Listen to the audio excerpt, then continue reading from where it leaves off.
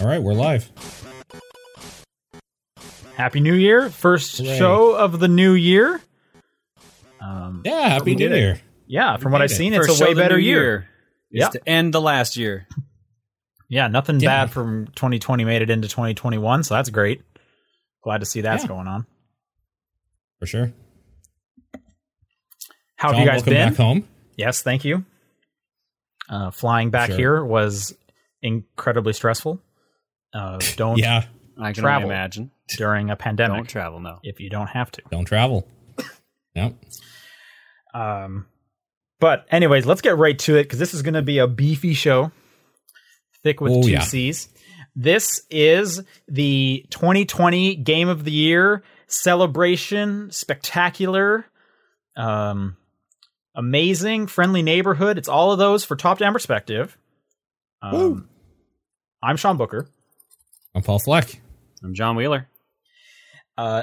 Just to kick some stuff off with how this is going to go, in case maybe this is your first time listening to one of these Game of the Year shows. First off, we're not doing a collective list for any of our categories because it would make no sense.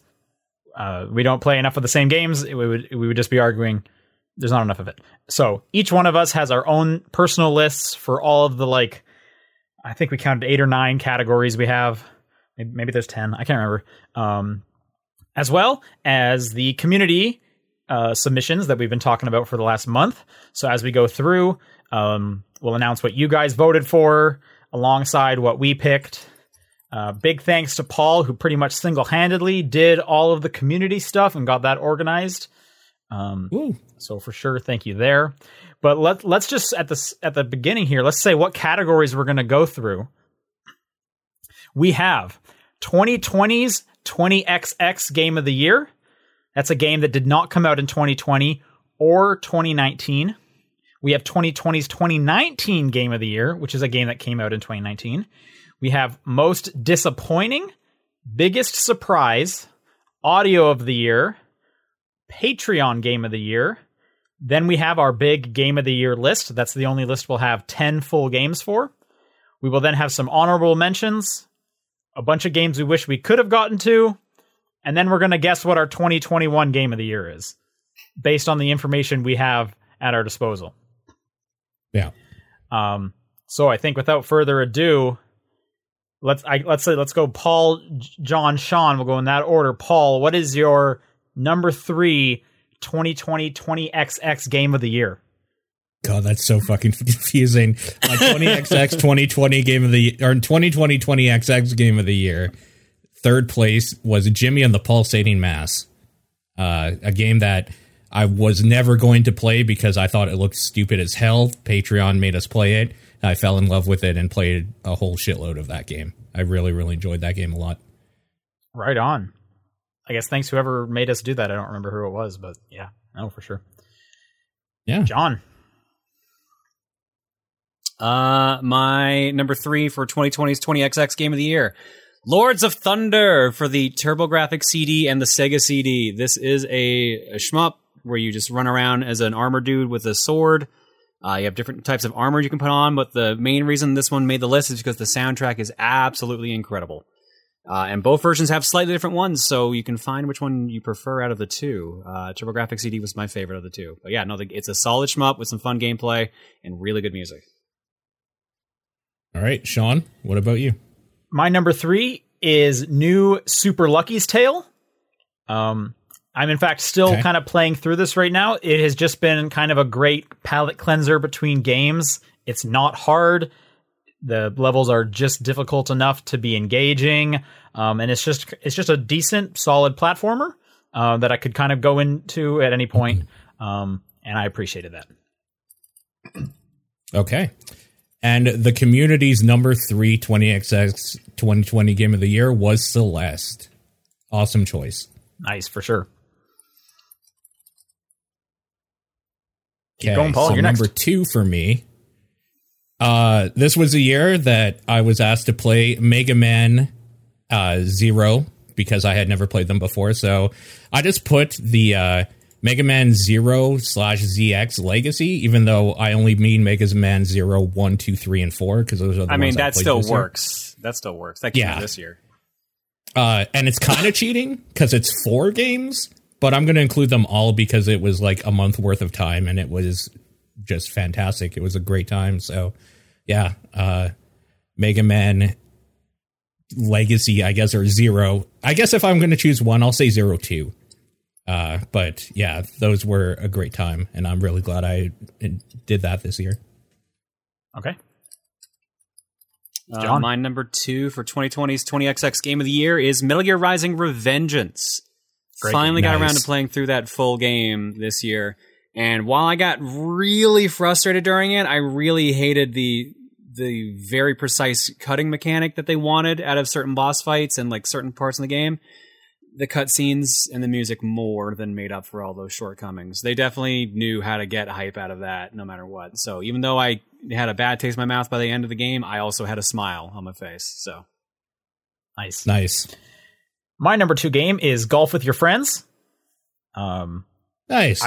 It's a fun co-op game. That game is stupid as hell. That's probably the closest I've wanted to like throw my controller for some of those dumb hits. The camera is terrible, Yep. but when you're doing that with friends, holy smokes! I don't know if I laughed harder at a game this year. And anytime they put out a new stage, I'm going to be playing that as soon as possible. For sure. For number 2 for the community, it was Persona 4/Persona 4 Golden, because people kind of put those together, which makes sense. Yep. So yeah, that was the second place for community. And my 20XX 2020 Game of the Year goes to 9 hours, 9 persons, 9 doors, 999. Because I played it this year. So good, man. It's so good. one of the best visual novels ever made. Yep. Period. Nope. Anytime someone's asking me about like a recent visual novel, I'm like, there's a better one if you want to just play like the best one, and I always say that one. Yep. So I experienced that this year for the first time, and it was fantastic. To the point where I'm probably unfairly going to be comparing a lot of visual novels to it from now on. So that sucks. Yep. Yeah. all right. My 2020's 20XX Game of the Year is Donkey Kong Country Tropical Freeze. Again, finally sat down and played through all of that. That game is a very solid platformer. Holy cow. It's really good. Definitely got that difficulty. I can see why people were a bit scared of it. But it also just has really good controls, good spread out of the secrets and stuff like that. It just felt fun to play. There's a little quirks here and there, but otherwise it was a very strong platformer. Yeah, one of the best funky modes in a video game. My number 1 2020 XX Game of the Year is Assassin's Creed Odyssey. I had basically forgotten that I had played so much of this game, and as I was going through my lists today, I was like, well, there's no way this can't be the number 1. I talked about it for like 7 weeks straight on the show. Yeah. So it just kind of had to be there. That's a good game. That's a lot of game. There's a lot of game there, and now I'm playing Valhalla, so I'm an idiot. All right. Do either one of you want to take a guess as to what the community 20XX game is of the year? Smash It Bros. won by a Ultimate. landslide, but it's probably Smash Brothers, yeah. it's Smash Bros. Ultimate for 100%. Yeah, Won by a landslide. That's the only one I'm probably going to be able to guess. Yeah. All right, Okay. moving on. 2020's 2019 Game of the Year, a game that came out last year that, for one reason or another, we enjoyed it quite a bit this year. Paul, start us off. Yeah. Actually, close to when I was playing 999, I also played through Shovel Knight King of Cards DLC specifically, and that thing was fantastic. That's my favorite Shovel Knight thing besides the main game, so I absolutely loved that thing. So it's my number 3 Game of the Year for 2019. My 2020-2019 Game of the Year, Crackdown, number 3 spot anyways, Crackdown 3. So Nice. I know, I'm a bit surprised too. I had never gotten into the series before, and then honestly, this was probably most fun I've had with the game on stream this past year. Playing co-op Nice. was a blast. It very much has that a piece of candy feel. It gets a lot of things from the older games right. Still not perfect. It's still missing some things there, but I really could go for a Crackdown 4 after having played this, even if, or, a Saints Row 4 again. But yeah, it's basically just missing like huge purple dildos. No, the flying. Well, I guess I had the wingsuit. Just I want more crazy. I want more crazy and stuff like that. But what I had there, I enjoyed. Nice. My number 3 is Children of Morta. This game basically came out of nowhere when it got added on Game Pass, and I absolutely fell in love with it. It's one of the few games where I said to myself, I probably want to buy a physical copy because I want this on my shelf in some way. But that is one of my favorite roguelikes. It is extremely good. If you like Hades, the way they tell the story, you'll like Children of Morta, because Children of Morta did that first. That is very fun. Basically a dual joystick shooter. Cool. The community number 3 spot went to Kingdom Hearts 3. How appropriate. Sure.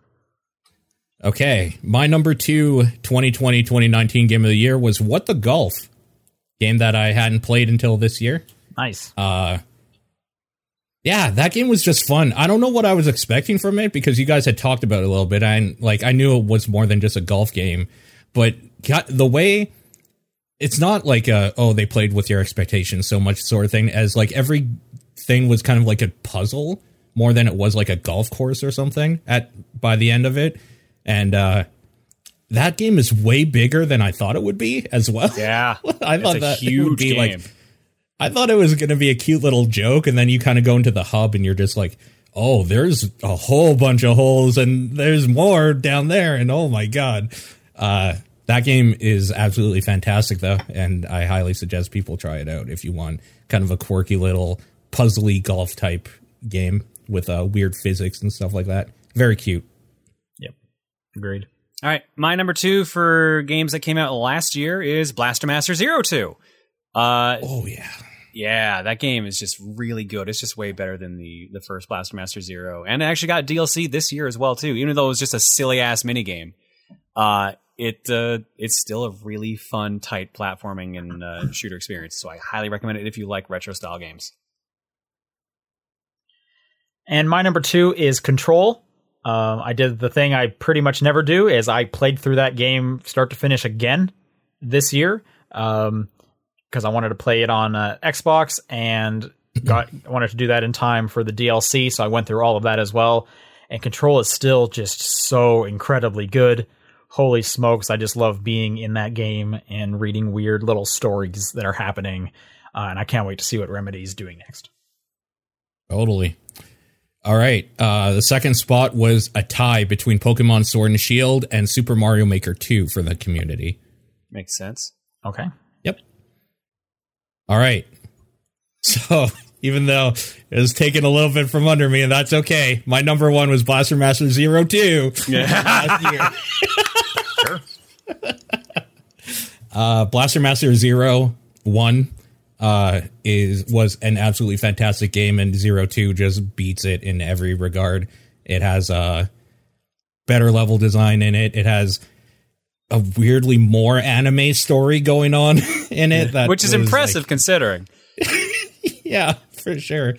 The addition of like the movement stuff that it introduces into the top-down perspective sections was just so good. Yeah, I don't know. That game is absolutely fantastic, and people that want a retro style game on their Switch, you need to pick it up. It's just so good. Yeah, that would have been my number 1 if it wasn't for the fact that my actual number 1 from last year is Bloodstained Ritual of the Night. Nice. I actually managed to play through the whole thing this year finally. And yeah, that would have been higher up on my actual Game of the Year list last year if I'd actually gotten farther than it did. But it's that fantastic. It was an excellent game. It's definitely got the bones of Iga games. It definitely has that feel. There are still some really dumb decisions in it, but it was still a really fun experience, and I'm really glad I got to play it. So yeah, that's my number 1 this year. Yep. And my number 1, to no one's surprise, is the game I play almost every day, Apex Legends. Oh, okay. Yeah. Holy smokes, I play a lot of Apex. I just absolutely love that game. And it might be the game I've put the most hours into ever at this point. So yes, Apex. Sure. All right. And the community 2019 Game of the Year went to Fire Emblem Three Houses. I'm assuming people finally just finishing it this year. Yeah. It. And then Also that DLC. Was that There you DLC go. this year? I don't remember. Yeah, The wolf that thing? DLC Yeah. was this year. Yeah. Yeah, nice. That one was closer. That was a close 3 between all those.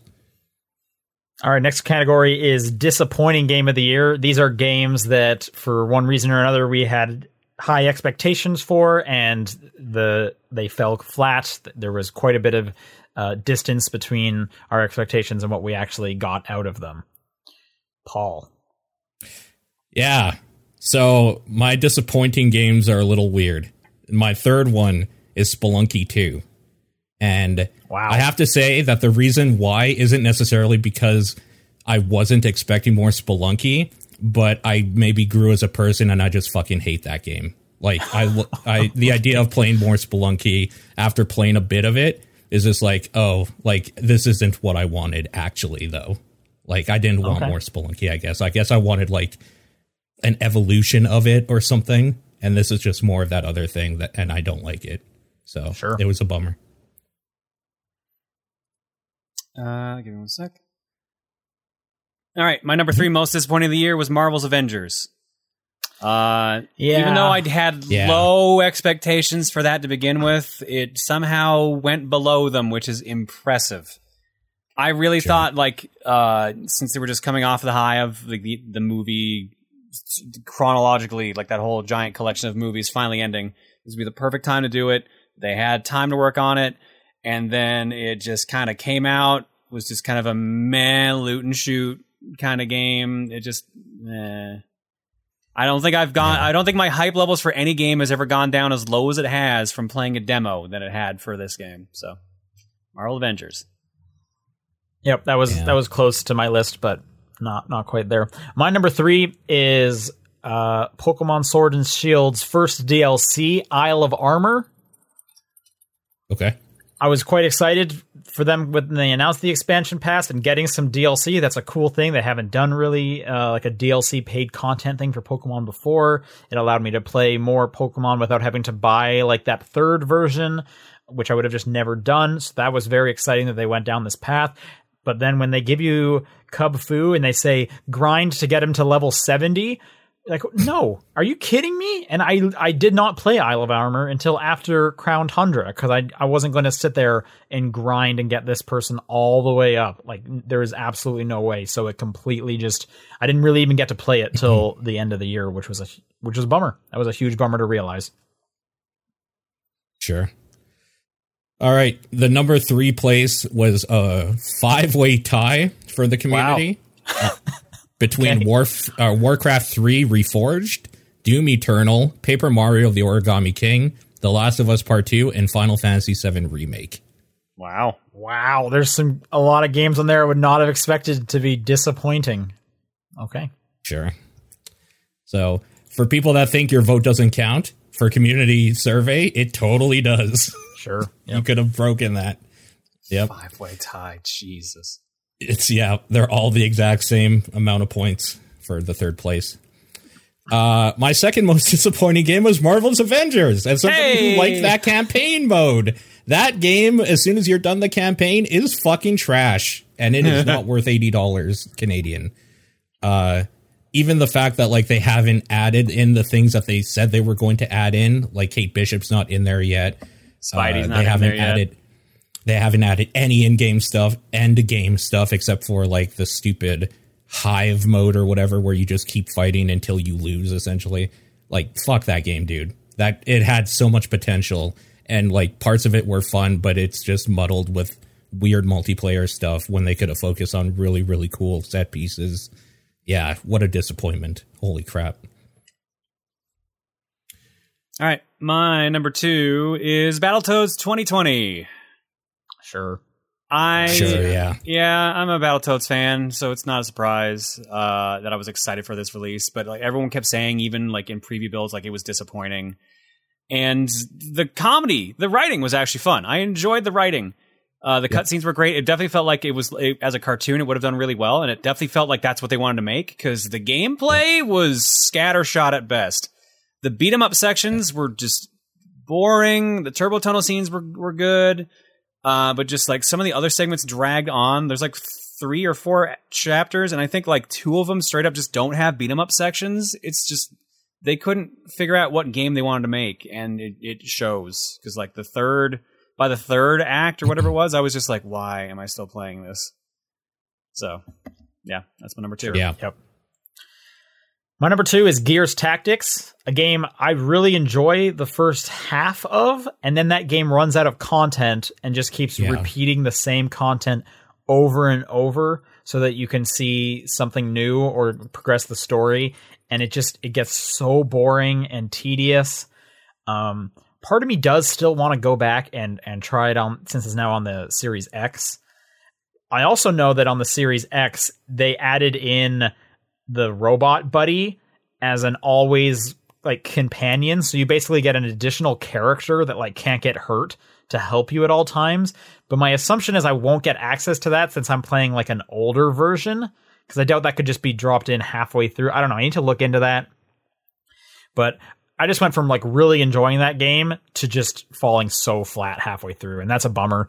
I would love to see like a sequel that kind of really knocks it out of the park with the lessons they've learned. Yeah. Sure. All right. Number 2 for the community was Cyberpunk 2077.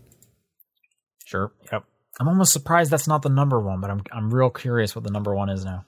Well, let me change your surprise, because my most disappointing game is Cyberpunk 2077. As somebody who came in with no expectations for that game at all, and knowing that it was still going to fail from all the hype, it's amazing that thing got out of any like lab or computer lab or whatever, because that thing is a broken piece of shit that, even though I have a lot of fun playing it, that is not a finished product. And I'm surprised that they put their name behind it at all. Like, I would be embarrassed to put my name behind that thing. It is so not finished and broken, even in like the most basic of ways, that it's an embarrassment. Honestly, I can't believe that thing's out there. And the fact that they sold it for full price to people and then pulled it off the store because they sold it on things that can't run it. Holy shit. Jesus, man. They should feel so bad about that thing. Oh, I'm sure they do. I'm sure they do. Yeah. And I like that game. I have fun with it. But man, holy shit. Yeah. That's mine, though. Unsurprisingly, mine is also Cyberpunk 2077. Did you play it? No. Because before it came out, all the pre-marketing kept causing more and more controversies, more and more issues, and the more and more that came out about the game, the more and more my excitement level for the game dipped significantly. Even before it got to the point where the game was just a fucking glitchy-ass mess, I was just like, I don't want to touch this. Like, I wasn't even talking about all the like issue.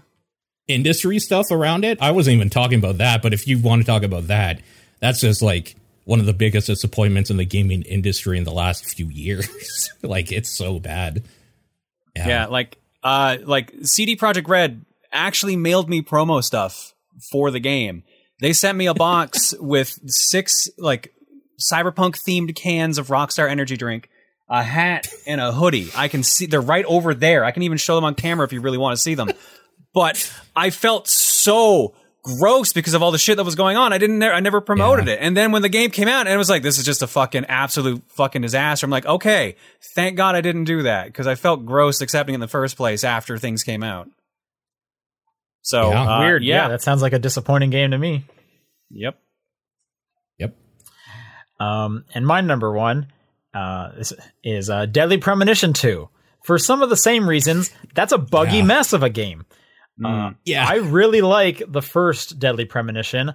I bought Deadly Premonition 2 day 1, hoping to get some of that, and it's not that. It is just a boring, buggy thing that it was like the frame rate was so bad, I had a hard time playing it on my TV. And the load times are ridiculous. And just the quests are just not fun. Like, you have to shoot like 8 squirrels, and the squirrels blend exactly into the ground because nothing looks very good in the game. Like, it was just such a letdown over what that first one was. Part of me wants to still go back and see it through because hopefully the story's good. But like, man, I'm going to have to like really muscle my way to do that. And that's a huge bummer considering how much I like that first game. That would be on my honorable mentions for disappointing because I didn't even touch it after I saw the frame rate of that thing. I bought it and I just like was like, oh, I'm not playing that after I saw a little bit of video. All right. And the community most disappointing game is Super Mario 3D All-Stars. Yeah, that makes sense. What was their number 2? Was it Cyberpunk? Yeah. Cyberpunk was their number 2, yeah. All right. Basically the opposite category. Best surprise of the year. This is a game that you had pretty much no expectations, no high expectations at the very least. But having played it, you came out of it being completely surprised in a positive way. And that's what these games are. Yeah. All right. My number 3, for a variety of reasons, is Super Meat Boy Forever. For one thing, that game came out. Fair. That's a fair reason to put it on there. That game not only got a date, but it got a date a week before it came out, and it came out. And honestly, I like it. I think it's a pretty fun little game. I'm kind of surprised you're so positive on it because I just keep hearing a lot of people being like, "This is not what I want." This I kind of hated it, honestly. Did you? Oh yeah. No, this game. I got through the first world, and I'm like, why am I still playing this? Yeah, no, I like the game quite a bit. Strokes. I like it. It's mainly surprising that first of all, Team Meat actually put it out. Was the huge thing because I kind of didn't think that game existed, to be honest, anymore. I thought that was gone somewhere, and the fact that like I enjoyed a night with it, it's pretty good. It was fine. But yeah, that's my number 3. I'm trying to remember what year it was I played that at PAX. I want to say it was the first year it was there, like 2014, 2013. 14 is when it was announced. Yeah.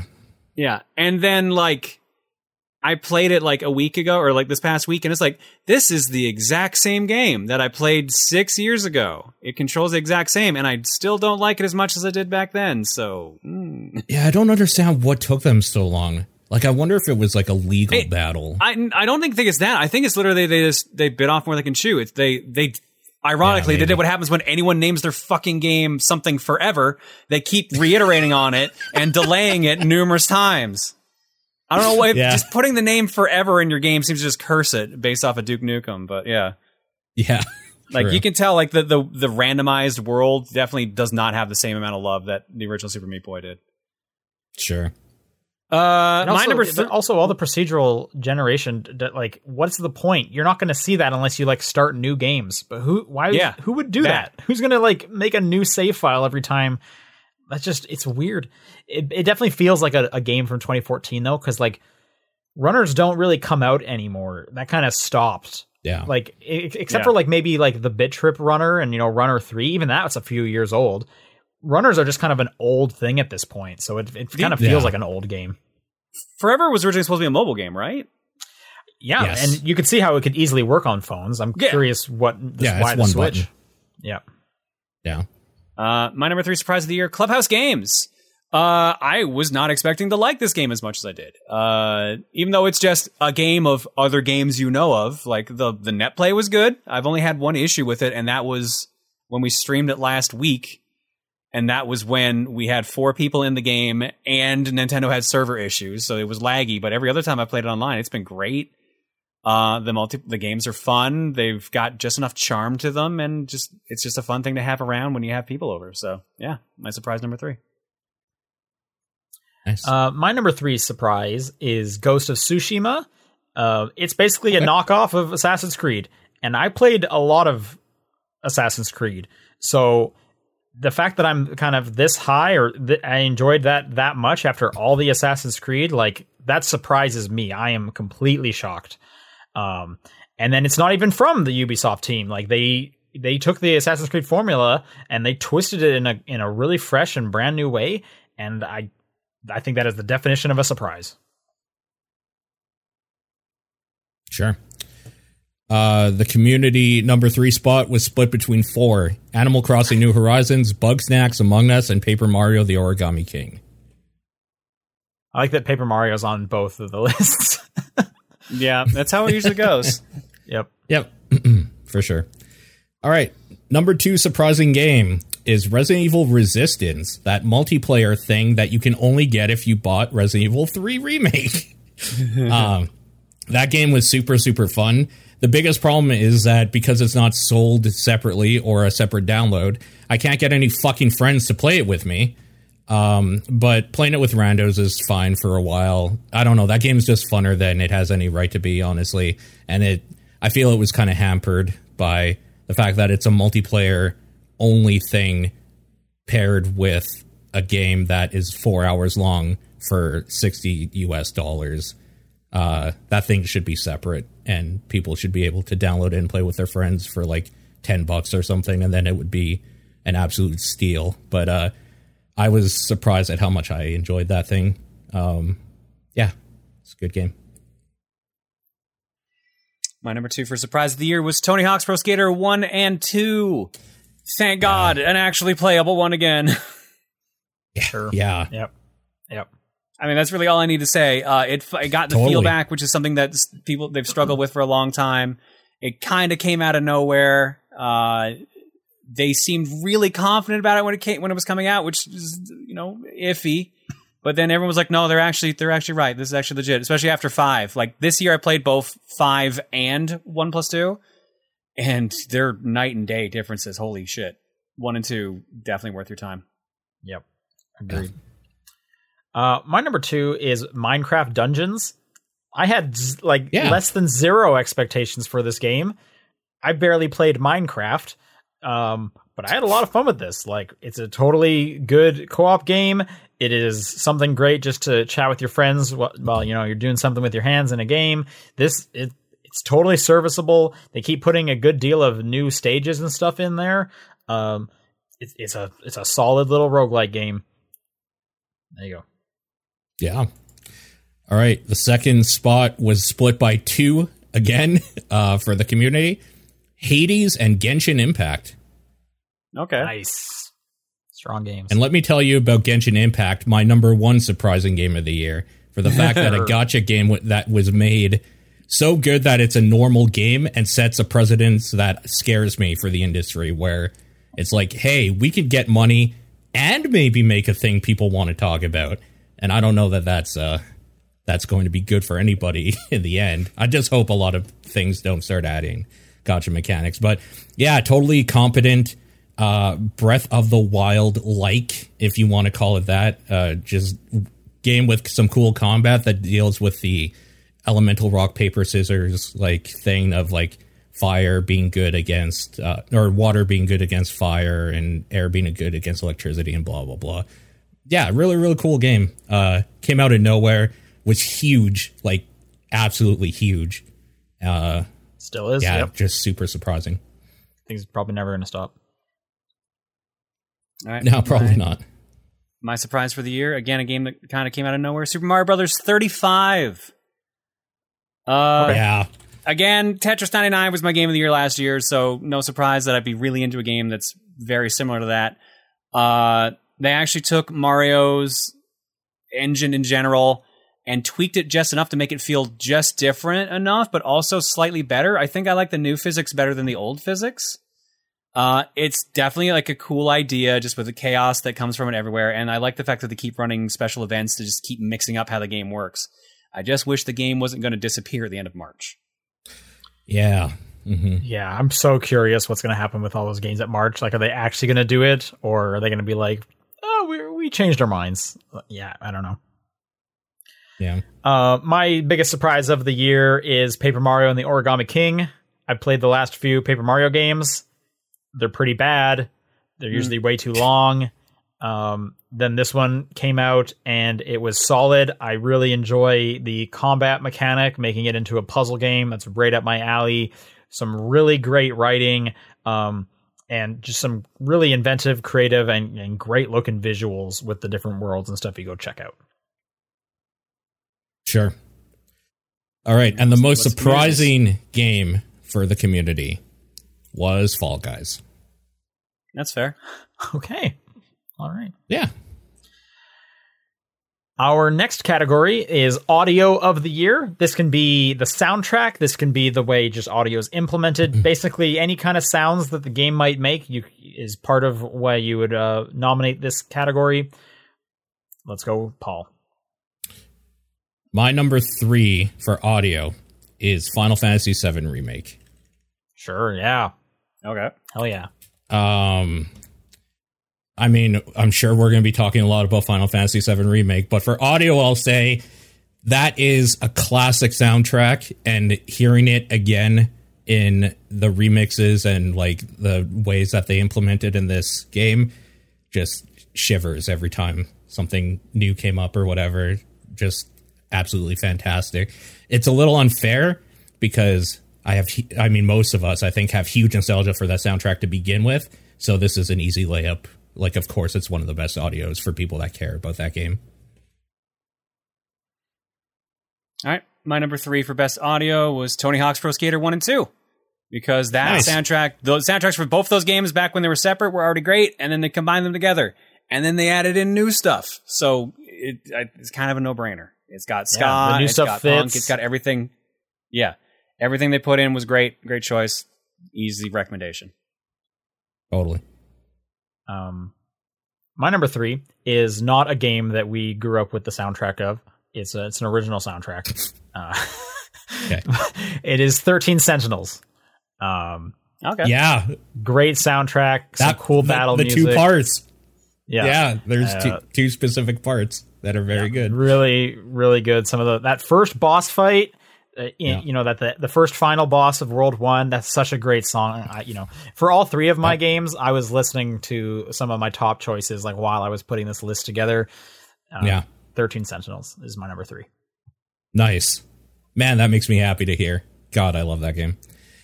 Number 3 was Paper Mario the Origami King from the community for That's best fair. audio. Sure. Yeah, I heard good things about it. That soundtrack is really good. All right. Number 2, Doom Eternal, because that game is not Doom without that soundtrack and music.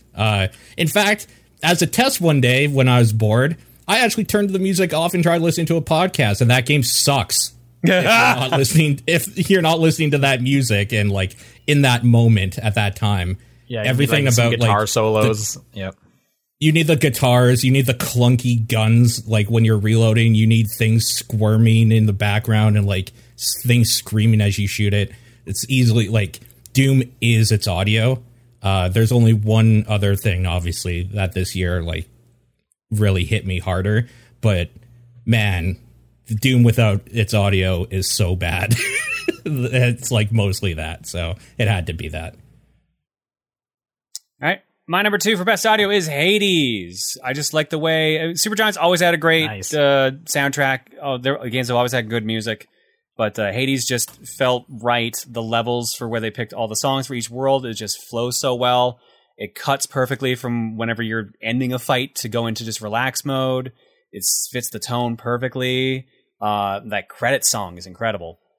There's just a lot of good stuff there, so it's my number 2. The VO in Hades is also great too. Zagreus does a fantastic job.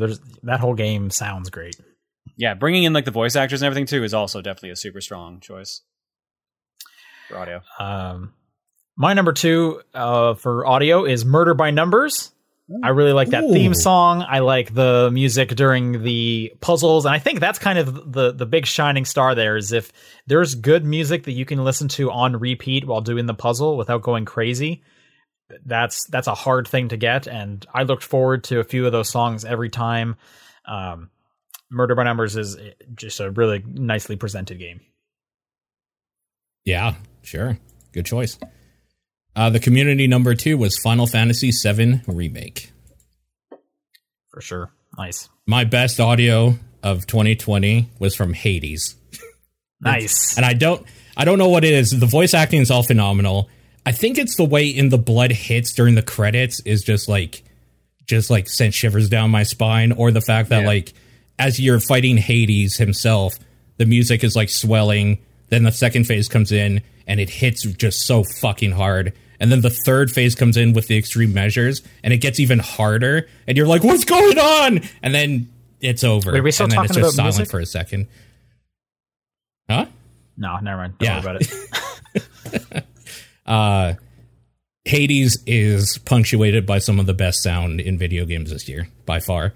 And that's obviously not just the music. That voice acting is phenomenal. And when you know that it's like only a couple people doing some of the same people in the game, it's crazy. Like, that game is just so good.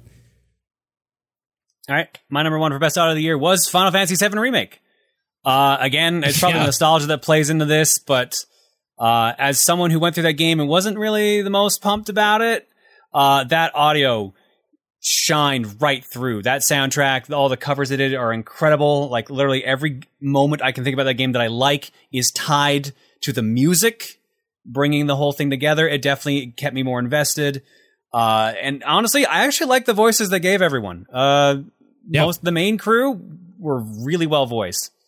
Even though at the beginning of the game, I'm like, I don't think I'm going to like Cloud's voice. I hate how he's like voiced. And by the end, I'm like, they picked the perfect Cloud. They really did a great job. Like, and everyone, audio, voice acting, and music all together, definitely the strongest part of that package. So that's my number one. Mm-hmm. My number one is also Final Fantasy VII Remake. Yeah. Pretty much for all the same reasons that have been said. The voice acting, I think, is great. I think some of the scripting or the lines that the actors are given are terrible. Yeah. But no denying that.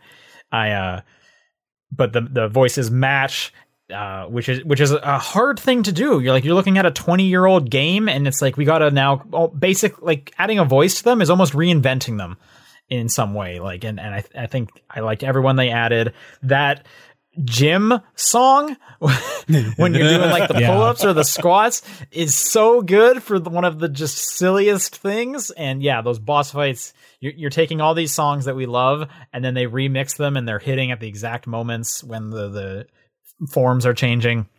It's a great soundtrack. Yeah, it absolutely is. Can I give a quick shout out to something that almost made my list but didn't? I gotta say, Streets of Rage 4 has one of the best soundtracks to just listen to, an original soundtrack of this year, but it's not as good as everything else. Yeah, it definitely wouldn't take my top three for me either. That soundtrack, I got so mixed feelings on that because the first couple stages are just kind of meh for the soundtrack, and I absolutely despise the sound, the end of stage jingle versus the old one. Like, I just hate how how it's not in the new one, and it just sounds so weird by comparison. But like after like stage 3 or 4, that soundtrack fucking runs. Yeah, it does. Specifically, I can't remember what it is, but you start in the sauna and then you go to the elevator and then you fight. Oh, that's a good one. Top. I was thinking that track, that track. I get that same feeling for the boat stage where like you start off on the boat and it's like super peaceful, and then when you break into the boat, like the techno just hits really hard and goes at like a high BPM. It's just so good. Yeah, I had to cut that out because I mean, Hades, Final Fantasy, and Doom. It doesn't roll with those. But goddamn. Yeah, Tony Hawk was just like, all right, I can't do that to Goldfinger. For sure. They're gonna know. They're gonna be mad. That is the first song you hear when you load up that game. Like, good. It should be, because that's the one everyone thinks of. Yep. Yeah. The community best audio went to Hades, by the way. Nice. All right. Next is Patreon Game of the Year. We took a look at the 12 games we played this year, and we ranked our top 3. All right. Before we dig into this, I have the list in order of like what we did this year, just to give people reference for those who did not hear this from the Patreon or previous episodes. So you want me to read that out before we dig in? Sure. And let me just say, we include last year's December game, and we don't include this year's December game since it doesn't make sense with the voting to include those in. Oops, give me a second then, because I forgot about that December thing. What was December's last year? I actually do not remember. It was Fight and Rage, I believe. It was Fight and Rage. Oh, I got to change my rankings. So that means we include Fight and Rage, and it means we do not include Bug Snacks. But Bug Snacks will be included next year. I got to change my rankings. Hang on a second. Yeah, Okay, I well, only you're not chose first one, anyways. so I'm actually making mine quick. All right, I'll go first. My number 3 Yeah, game you go first. from the Patreon list is Observation. I believe this was a John submission. Yep. Pretty much a visual novel with some puzzles in there. The story's gripping. It's a good looking game. It goes to some weird places you don't expect. And it's just like a great, 4 or 5 hours to play through. Okay, I can go next. Great. Okay, my number 3 was SpongeBob Battle for Bikini Bottom. As somebody who never played it, that was a great game to spend free money on to play. Yeah, I guess. I don't like that game. It's so bad. Yeah, I had fun with it. It was fine. If I wasn't given it for free, essentially, I might have changed my opinion on it. All I'm saying is I think there's a reason that most of that TDP Plus episode is about us talking about the show and recommending episodes to you than it is about... And I watched them. Which I feel is also why it made your list, because we basically got you to watch SpongeBob. Yeah, I mean, that show was pretty good, or at least those episodes that were recommended. Yeah. So... All right, to read out the list for those who didn't know, last year's December game was Fight and Rage. January was Time Spinner. February was Temtem. March is Murder by Numbers. April is Jimmy and the Pulsating Mass. May was One Step from Eden. June was Observation. July was SpongeBob SquarePants Battle for Bikini Bottom Rehydrated. August was Panzer Paladin. September was Battletoads 2020. October was Hades. And November was Mega Man 11. And since December doesn't count for this year, but that was Bug Snacks, just to know. I guess my top 4 now. Fourth place, formerly third, was Jimmy and the Pulsating Mass. Yeah. Okay. Just kind of like how it made Paul's list earlier for one of the earlier categories. That game was a surprise. I expected nothing out of that and got way more than I bargained for. That game was really fun, and I really wish I had finished it because I had gotten close to the end but never quite committed to it. But what I played, I absolutely loved. And for what is just basically an RPG Maker game, that game has so much heart and charm, even though there's a lot of fucked up shit in it too. But my actual now number 3 game is also Observation.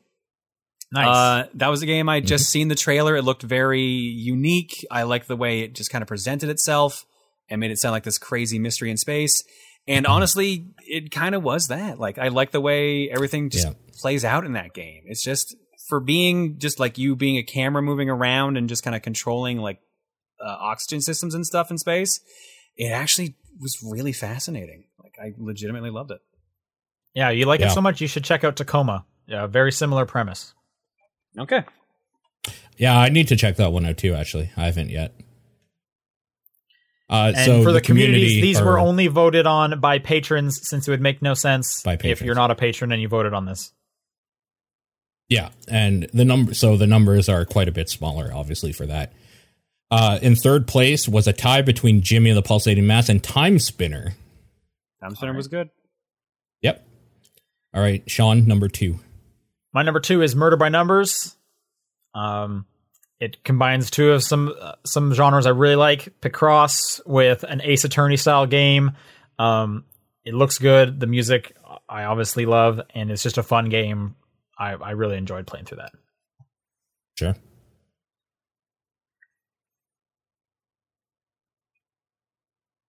All right, John, number 2. Oh, right. We're in like a weird order now. That's why. Sorry. My number 2 for Patreon Game of the Year was Fight and Rage. Now that I know that I can put it on the list. That's just like my favorite beat 'em up now. It's just the combat feels so fluid. It's 3 players. It's got branching paths and different stages you can go through. It just feels it. Honestly, I loved this game more than I did Streets of Rage 4. This is a better beat 'em up than Streets of Rage 4 in my mind. Like How was it made by one person? That's the thing too. It's just one dude, and he basically nailed the genre down perfectly. It's so well done. Yeah, If I It's got remember so correctly, many though, unlocks in it too.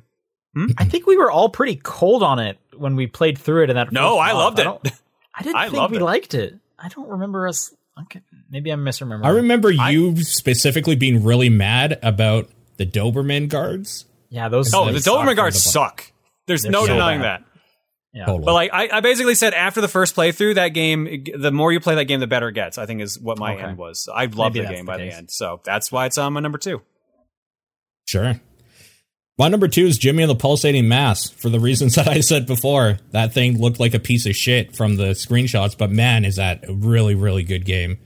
Like, wow. That is like the definition of you should not judge a game by how it looks. You gotta play that shit. Sure. Yeah. Damn. Number 2 for the patrons was Murder by Numbers. Oh, hey, look at Sean, that. what was your number 1? My number 1 was Hades. By far, out of the Patreon games, I like this game the most. Plays great. You know, we've already talked about Hades quite a bit. Sounds great, looks great. There's a ton of replay value, but yes, easily my favorite game we played on TDP Plus this year. Sure. My number 1 was also Hades. Same reasons. It was great game, great audio, great ideas, just an overall fantastic package that I have to recommend. Sure. My number 1 was Murder by Numbers because like game TDP. So I look at TDP Plus as ways that I probably wouldn't have played the game. I had been playing Hades by this time. Like that makes sense. TDP Plus had no like bearing on my thing at all. I knew I was probably going to get Murdered by Numbers, but the fact that like we basically could for free because of the patrons was just super good. I really like that it kind of forced me to play more and more of that game because I like to take my time with Picross, and there's enough story in there that I felt like it was warranted that like I had to play through this whole thing within a month or whatever, and it kept me going through it. I just really liked that game quite a bit. And it should be no surprise that the number 1 by the biggest landslide I think I've ever seen on the patron poll is Hades. It's such a landslide that Hades makes up like 60% of all the votes. Nice. Yeah. So thank you to everybody who votes in that, by the way. Yep. Appreciate it. Yep. Okay. All right. It's time for the big list. We're now doing Game of the Year. Each of us have a top 10 list. We'll be going from 10 to 1. Of course, the community votes will be put in there as well. Let's go back in correct order. Paul, start us off. My number 10 for 2020 was Ori and the Will of the Wisps. Just a absolutely fantastic time. I really liked Ori and the Blind Forest. This trumps it in every way. It still obviously has its problems, but all in all, I really like the presentation of that game. I like just at a visceral level how it looks. I really liked looking at it. Metroidvania games always probably rank higher for me than they should normally because they're one of my favorite genres. So, yeah, I don't know. I just really, really liked Ori and the Will of the Wisp and going through and doing 100% in it and, yeah, loving every minute of it. Cool. My number 10 was Animal Crossing New Horizons.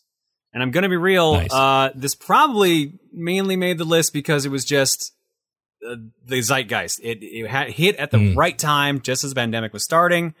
Yeah. Everyone was getting into it at the same time. It set records, and it was the first Animal Crossing that finally got its hooks in me. So it was nice playing the game along with all my other friends and just experiencing that. And I went harder on that one than I've gone on any attempt previously to like an Animal Crossing game. So it was just fun. Yeah. It was lacking in content, which they've made up for more so now, but still like I still feel like I got my fill of that one, even though it's a game I can just load up and just kind of play whenever I want. But Animal Crossing, a nice chill time that finally worked its way into my gaming catalog. My number 10 is The Last of Us Part 2. I think that game just looks gorgeous. That is easily one of the nicest looking games. I enjoy the story. I think it gets a little weird at the very end, but I like the adventure you go on with Ellie, and Abby as a character is great. I loved kind of the mystery of it and what's going on. There's some really cool highs in that game. And I like it is a fantastic kind of blockbuster-y thing that I had a good time with. Okay. Number 10 was split between two games for the community. Genshin Impact, and Tony Hawk's Pro Skater 1 and 2. Okay. Number 9, Doom Eternal. This would have probably ranked higher if they hadn't done some of the decisions they did. Like, the platforming in that game was overdone and the worst part of it. But at the end of the day, it's Doom. It's one of my favorite series, especially with like the revival that they did in 2016. This is just kind of like the bigger version of that with same type of music, just crunching away while you're killing a whole bunch of things on the screen. The DLC was one of the hardest things I've played this year. Just absolutely fucking brutal. But yeah, I really, really love the murder puzzle that is Doom, and having more of that this year was super, super fun. One of the top 10 best times of the year, one would say, even. Sure. So yeah, that's me. Number 9. All right. My number 9 was Ori and the Will of the Wisps. Definitely the better of the two Ori games. They kind of solved a lot of things from the previous game. They still got some things wrong, which is why it's lower on the list. Sure. I hate they put in more chase sequences again, which was definitely like my least favorite thing about Ori. But they put in some boss fights, and honestly, the boss fights were interesting. The combat change and the different styles of combat you could do were way more than I expected from Ori after the first one, where the combat was like basically barely there. It felt better, and like the real thing about Metroidvanias that I like is the exploration. Yeah. And the movement system in Ori is always great. Like, you get a triple jump, you get a midair dash, you get to bounce off of projectiles. It feels so good moving around in an Ori game. And that's like the biggest thing that kind of kept me invested, even though by the end, I still hate that ending. Sure. But like, I enjoyed the journey. This one was more of a journey than destination kind of situation. So that's my number 9. Totally. Good choice. Speaking of journeys, my number 9 is Journey to the Savage Planet. Nice. Yeah. This is basically like this would be on your list. Like a Metroid Prime with less combat, fully co-op, which is a huge bonus for me. It's just a fun little exploration puzzle game. You go to a bunch of different planets, you upgrade your ship, you get cool jetpacks and weird grapple hooks and stuff, and you're blowing up enemies. No one really talked about this game, but it even came out with some DLC that was pretty enjoyable. If you like Metroid Prime, you should definitely give this a shot. It's on Game Pass, so like, why not? But Journey to the Savage Planet, fantastic co-op game. Sure. All right, number 9 from the community was Among Us. Okay. Makes sense, yeah. Okay. Number 8 for me was Call of Duty Black Ops Cold War. It had to rank a little bit higher than Doom. Wait, me too. The one thing... No, it's not. Nice. Yeah.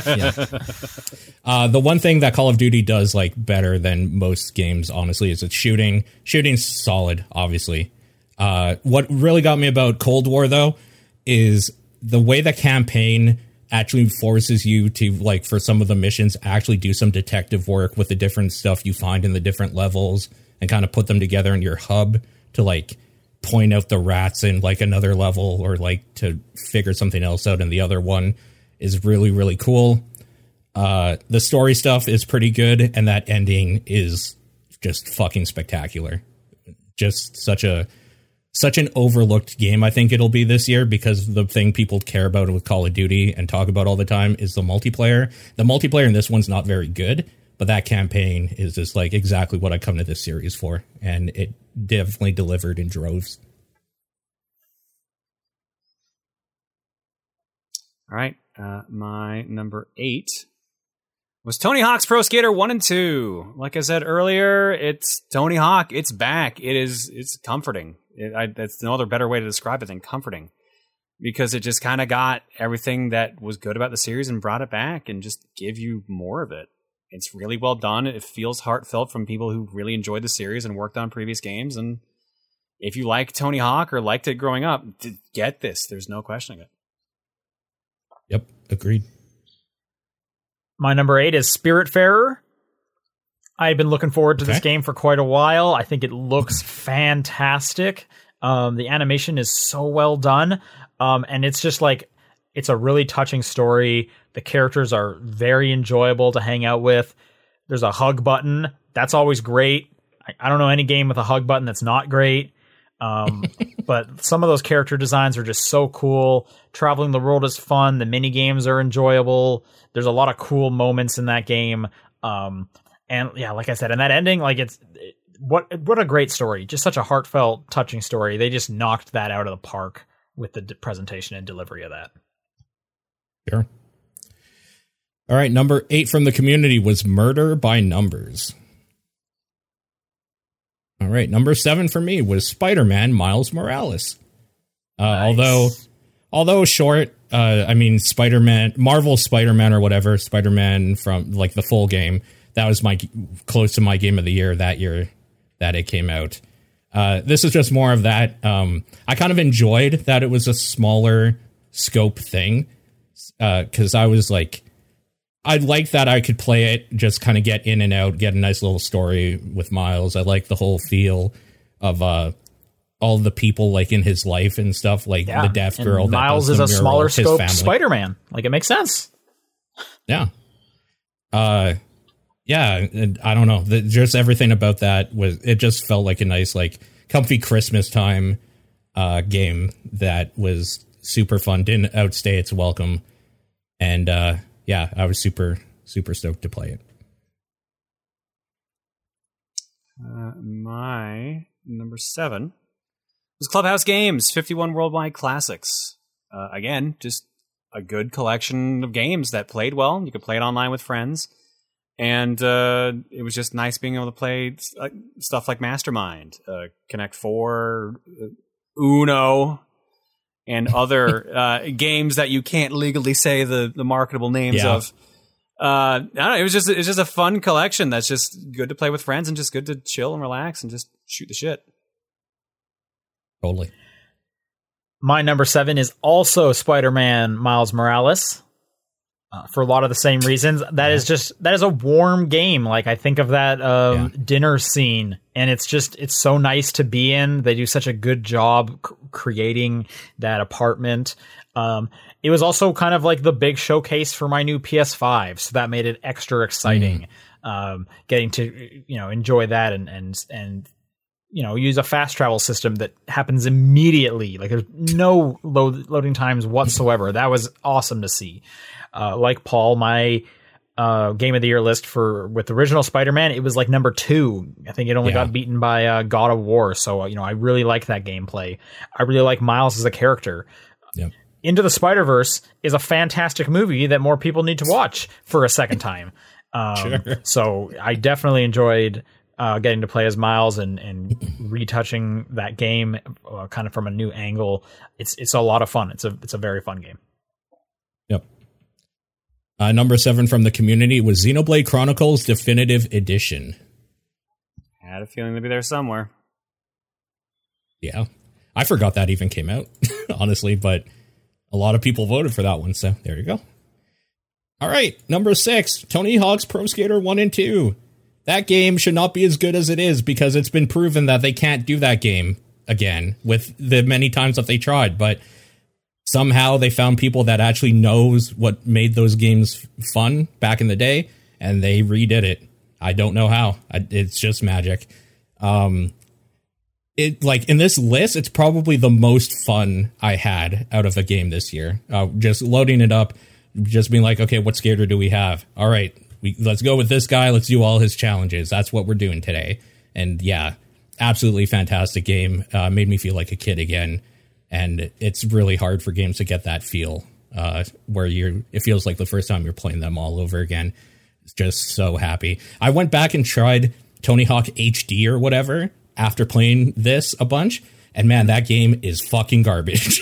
They got it so wrong. And like, I remember being like, no, it's okay. It's an okay approximation. No, I was apparently being too like generous because Pro Skater 1 and 2 feels like how those games used to. HD feels like the worst thing I've ever played. It's so bad. But yeah, I love that game. for all the reasons John said earlier. All right. My number 6 is Shantae and the Seven Sirens. Again, Nice. kind of a comfort series in a way. Shantae games are basically like pretty chill, relaxing Metroidvanias. They've always got good music. They've always got pretty simple but fun gameplay, fun presentation. They just kind of get that feeling right. They're a bit more simple, like I said, than compared to Ori. But it's basically one of those series I know I can pick up a game and you're like, I know I'm going to enjoy this. I know this game's going to be fun, so it's worth going into. And sure enough, digging into Seven Sirens was a blast. So, And once again, just like Paul, my number 6 is Tony Hawk's Pro Skater 1+2. Weird. wow, weirdly in sync this year. That is. I mean, after weird. this, there's no way we're going to be as in sync, I can say. But yeah, same reasons as the other guys. That is just a complete nostalgia trip that they put the appropriate amount of respect into, to the point of like the skaters are the current ages they are. Like that just seems like a nice little like love message to those specific people. You know, these games we grew up with, we're older too. That's just kind of a nice touch that I really appreciated. And yeah, the soundtrack is great. It's everything you remember. The new stuff I like quite a bit. Fits right in. I even put some of those songs on my phone. So definitely love the soundtrack. And there's just something enjoyable about going for one specific challenge, screwing up, restarting the stage. Going to the challenge, screw it up, restarting, and just that rhythm, going through it. I had never played 2, so I got to experience that for the first time. But I played the hell out of 1. I think that was my first PS1 game. So it was really enjoyable going back to all that. Yeah, what he said. All right. The community number 6 was Ghost of Tsushima. Nice. Yeah. I was a little Top surprised. 5. Top 5. The big ones. Here we go. 5. My number 5 is 13 Sentinels, Aegis Rim. One of the best visual novel tactics thing I've ever played. I don't know. That's a weird combination. It's weird because this is a year I played 999, so it's like not the best one I played this year, because I still think 999 is better just for a variety of reasons. But I was pleasantly surprised at just how far 13 Sentinels goes for it with yo, do you like sci-fi stuff? Well, here's every sci-fi trope you could probably think of somehow weaved in the story of 13 people and the end of the world, essentially, but maybe not. I don't know. Just timelines on timelines, parallel universes, Matrix stuff going on there, Ghost in the Shell stuff going on in there, just straight up mech anime shit going on. It's fucking crazy how much shit they have going on in there. And somehow you never really get too lost in it. Like, you're as lost as they want you to be, but at any time you're able to go into like the analysis mode or whatever and kind of look at the timeline, because you unlock stuff on the timeline as you go through it, and kind of read it out for yourself and make sense of it.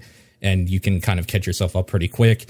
And even though like the story stuff is really the stuff I really liked in this game, I really, really, really enjoyed the combat stuff as well. I thought it was super fun just doing this weird tactics game with like a million things attacking you. I guess the biggest problem I had with it is that I kind of wish like I actually saw the mech. Like I kind of wish it wasn't just placeholder art essentially for where your guys are and like what way they're shooting and like where things are. Kind of wish there was kind of like a zoom in feature or something. But yeah, I don't know. 13 Sentinels is definitely one of the most unique experiences I had this year, and I think that's going to stay with me for quite a while. That's why it's in my number 5. All right. My number 5 is Mr. Driller Drill Land. Finally, a game from the GameCube era in Japan makes it over to North America. And it's on a portable system with an online leaderboard and just a bunch of absolutely brutal challenges. Instead of it just being the standard Mr. Driller gameplay, it's all kind of like turned on its head. They're all themed around other Namco games and other mini games. Like there's one where you play as a vampire hunter, where you're trying to fight Dracula. There's another one where you're hunting for treasure in caves like Indiana Jones. There's just going into space and just kind of digging through stages as fast as you can while meteorites are trying to attack you. And there's just Vanilla Driller in there. There's just a bunch of different crazy modes in there that kind of just turn Mr. Driller's standard gameplay on its head. And like I said, it's a game that I remember playing a bit back when my friends were into like hacking GameCubes, because it had local 4-player multiplayer, which is also rare for Mr. Driller.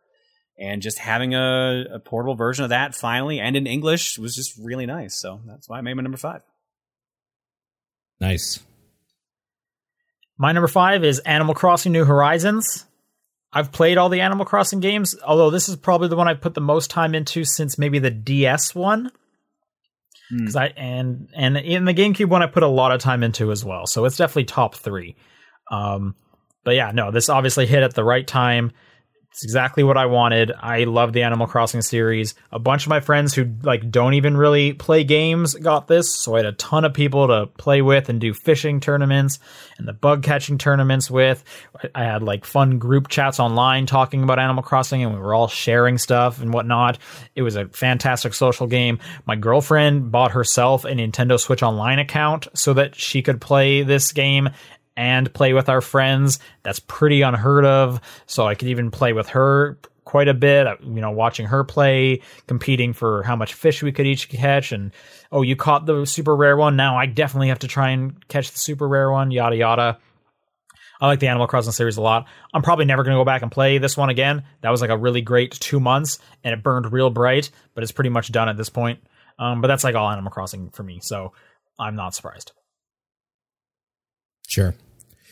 The community number 5 was Fall Guys Ultimate Knockout. My number 4 is Final Fantasy VII Remake. Okay. Nice. Great game. A game by all rights that should not have worked out. Like, how do you remake Final Fantasy VII yet only release, 20% of it? I don't know, man, but they found a way to pull it off. Everything about that game is old and new at the same time. It's just like, there's things in there that's like, hey, I remember that. There's my nostalgia, but also what the hell are they doing? Oh, that's weird. The biggest problem I have with it, if like any, is that I want more of it right now. And I hate that I have to probably wait like 10 years for this story to be done with their timeline that it's taken to do shit. Also, it's a little weird that's called Final Fantasy VII Remake without like a part 1 or something, and it's a little confusing when you talk about it that, oh yeah, it's the remake, but it's only kind of part of it or whatever. But seeing those characters again, voice acted in the way they are, just great voices. That combat system is one of my favorite combat systems of this year. I had so much fun doing the arena stuff and the hard mode boss fights and stuff, the summon fights and stuff like that. Yeah, I just absolutely fell in love with that game again. Yeah. All right. My number 4 was Bloodstained Curse of the Moon 2.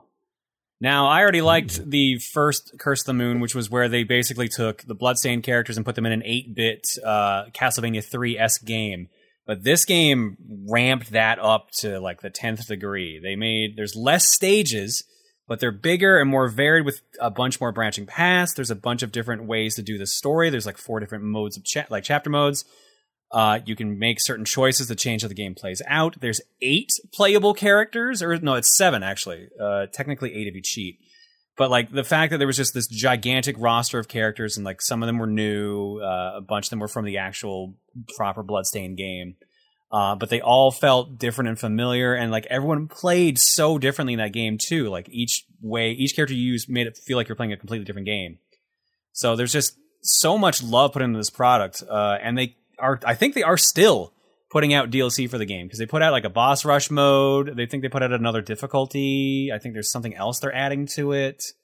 It's just honestly a really good package, and I'm legit curious how Bloodstained's classic mode, which I think is coming out in a week or two, like the actual Bloodstained's getting a classic mode. I want to see that is in comparison, because I don't think it's going to live up to Curse of the Moon 2. I'd be surprised if it did, because yeah, we'll see. My number 4 game is Coffee Talk. Which is pretty much a visual novel. It's very similar to Valhalla, the bartending simulator visual novel. But instead of making mixed alcoholic drinks in a cyberpunk world, you are just making various coffees and teas and hot chocolates in what looks to be like a Seattle. It's constantly raining out, and weird little like monsters come and hang out with you in the store. It just kind of hit at a really great time, or what I wanted was a chill visual novel to play through, where all the characters are enjoyable, the story is engaging enough, with some weird like mystery alien stuff going on. I really like the way it looks. I like the music they put in there, and it's not a long game, it's not a huge game, but it just was kind of exactly what I wanted at the right time. So it's really stuck with me this whole year. I highly recommend it. Again, that's on Game Pass. At least it was back when I played it. So that's Coffee Talk. Okay. Number 4 from the community was a tie between Hyrule Warriors Age of Calamity and Final Fantasy VII Remake. My number 3 game of the year was Ghost of Tsushima. Cool. As somebody who likes an open world game for a couple hours and then usually puts it down because I can't be fucked to finish it, Ghost of Tsushima is absolutely something special. All the same mechanics that like other games have done before, mixed together. Probably the best. Even though I said I think like one of the best combat systems was Final Fantasy VII Remake, Ghost of Tsushima's combat is absolutely phenomenal. And by the end, like it seems like you're never going to use anything but the like main slash or something. You probably could, but by the end, that game tests you and your knowledge of switching between stances and parrying and blocking in a way that like I was actually surprised at how difficult and cool some of those fights were by the end. Good story going on through it. One of those stories where there's no real bad guy. It's just that like there's a problem going on and people are dealing with it in certain ways, and some of them oppose what you should be doing. Even the bad guy, like everyone's had to cross the line in one way because you even feel for like not the main antagonist, but another antagonist in the game. By the end, like it's just like you feel for them, and like even though that they kind of fucked with you a lot of the way, and you kind of feel bad for them as well in their journey. Absolutely phenomenal looking game. The fact that has a like weird co-op raid mode that is completely different and awesome looking is hilarious to me. I really want to play that, but like that single player is beefy in an amazing way, and I think it's just one of the best experiences in a long time, let alone in the year. So Ghost of Tsushima, number 3. All right. My number 3 is cheating a little bit. But it is Spider-Man Remastered. I'm basically... That counts. That counts? All right. That's not cheating? It came out this year? All right. Spider-Man Remastered. It is the re-release of Spider-Man for the PS4 with all the DLC, and it came attached to Miles Morales. So I think I'm just going to count them all as one at this point. Totally. Really. Because I basically it does have that bad-looking together. Peter, though. So, like, is it actually better than you know what? You get used to it. It was weird, but you get used to it. Not my Spider-Man. I liked Spider-Man when it originally came out, but open world games and I have a bit of a mixed history where it's just you have to sink so much time into them. Yeah, they're just a huge time sink.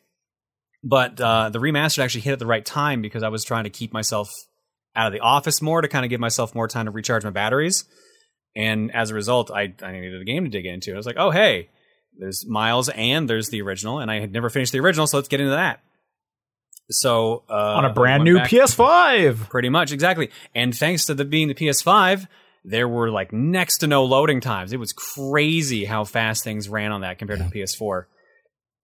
Now, the remastered was ridiculously glitchy when I played through it. They've been patching it since, so it's probably fixed a lot of it. But honestly, some of those glitches were so funny, it kind of added to the experience. I tweeted out a lot of them as I was playing through the game. But like, I always love Peter's story. I like this version of the story. It's interesting seeing the deterioration of the relationships that Peter has with people, because it's the shitty side about being like a hero and stuff like that, is like not being able to save those close to you, in either as yourself or as the hero version of yourself. I've always loved Spider-Man in general because of parts like that, and just Insomniac just nailed that. The J. Jonah Jameson podcasts. JJ's podcast is just, what an asshole, but like it's just They're so entertaining good. being mad at him, basically.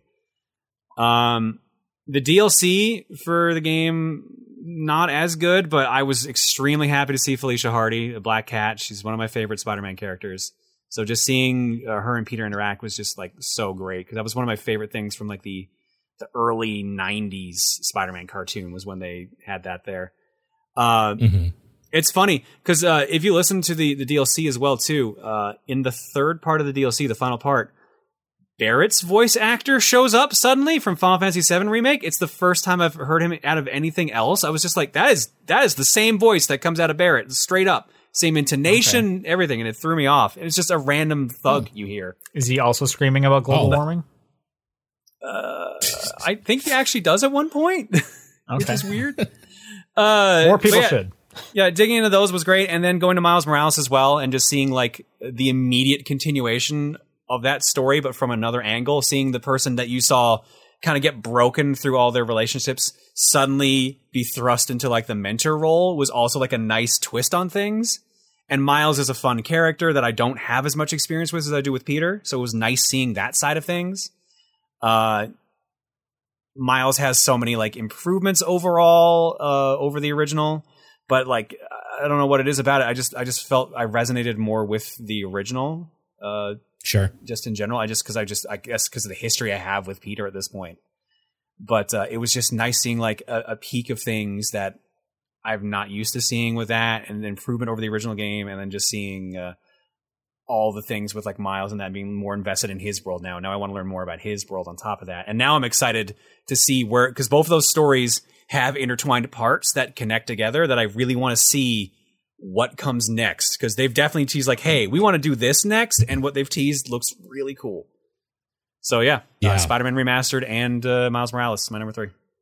Man, the fact that you played all of it too, like you were saying, like time's a premium for you. I know the fact that you played all of it. It should. Like I said, I've been trying to like take myself out of being like in trying to do work and actually have like unwind time, and just the PS5 coming out, and then just being Spider-Man. I'm just like, you know what? This is the perfect time. There's no other time to do this. Great choice. Yep. For sure. We're on 3, right? 3. Yep. Mm-hmm. 3. My number 3 is Final Fantasy VII Remake. That's a great game. It looks great. Obviously, it sounds great. It was my favorite audio of the year. But I kind of love that it's not just a remake. It's not just a remaster. It's kind of a reboot, but it's like its own thing. Like, so you're constantly like going through it thinking like, what's going to change next? Or was this part in it before? And I don't remember these characters getting any kind of screen time. All the stuff with Jesse, the motorcycle boss that was not in the original Final Fantasy. Like, that guy's weird. And it's just really great seeing them being like, basically making a new game, but hitting like the pillars that you would need from a Final Fantasy VII. And it's definitely one of like my biggest question marks going forward is like, what do you even do next? How different does it get? How close, like what will this thing be? And that's so exciting. But Paul's right. Like, I don't know if I'm going to be alive when this thing finally finishes. I don't know any of us. This one took so long to make. So there's a lot more game. But that was just fun. Hell House? That's a Hell real House special is so moment good that I'll never forget. Like, that is a boss fight I will never forget, and it's so good, and it looks so good. Like, I just think of the whole part of like Tifa getting her like special dress, and Aerith getting her special dress, and that scene looks so good. Oh man, it looks so good. That is a really fun game. And it's just fun to be a part of that like zeitgeist of questions happening around that whole thing. Yeah, totally. All right. Number 3 from the community was Persona 5 Royal. Oh yeah, that was this year. Nice. Yep. All right, number 2 for me was Spiritfarer.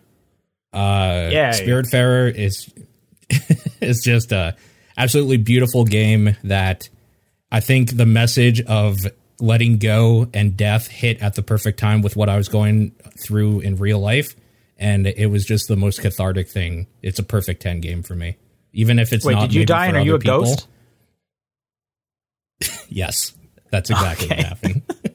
Explains so much. Yeah, every relationship in that game feels like real. The fact that like every hug, even though it's a hug, is different, and you can like feel the expression of love for the character, like in the different like respect for the characters through like the hug is a crazy form of animation magic that like you don't see very often, where every hug looks different and real, like visceral. Not since A Boy and His Blob has there been such a good hug button. It's so good. Just the like fact that I would turn it on, chill, and like do some crop farming or like do like make some materials or whatever to make someone's house better. And then they're like, I'm ready to go. And I'm like, no, I'm not ready for you to leave or whatever. And then at some point it's just like, yeah, okay, like it's time or whatever. And then the way that game ends where it's just like, it's time or what? Yeah, I don't know. That game is something special. And I'm really glad I got to play it. I don't know, except for Giovanni. That guy kind of sucks. He's probably the one that was the least sad when he left. But what was also crazy is like in the credits, like they're all based off of like real family members from the development team, and it's like, oh man, you can tell right there, right in the feels.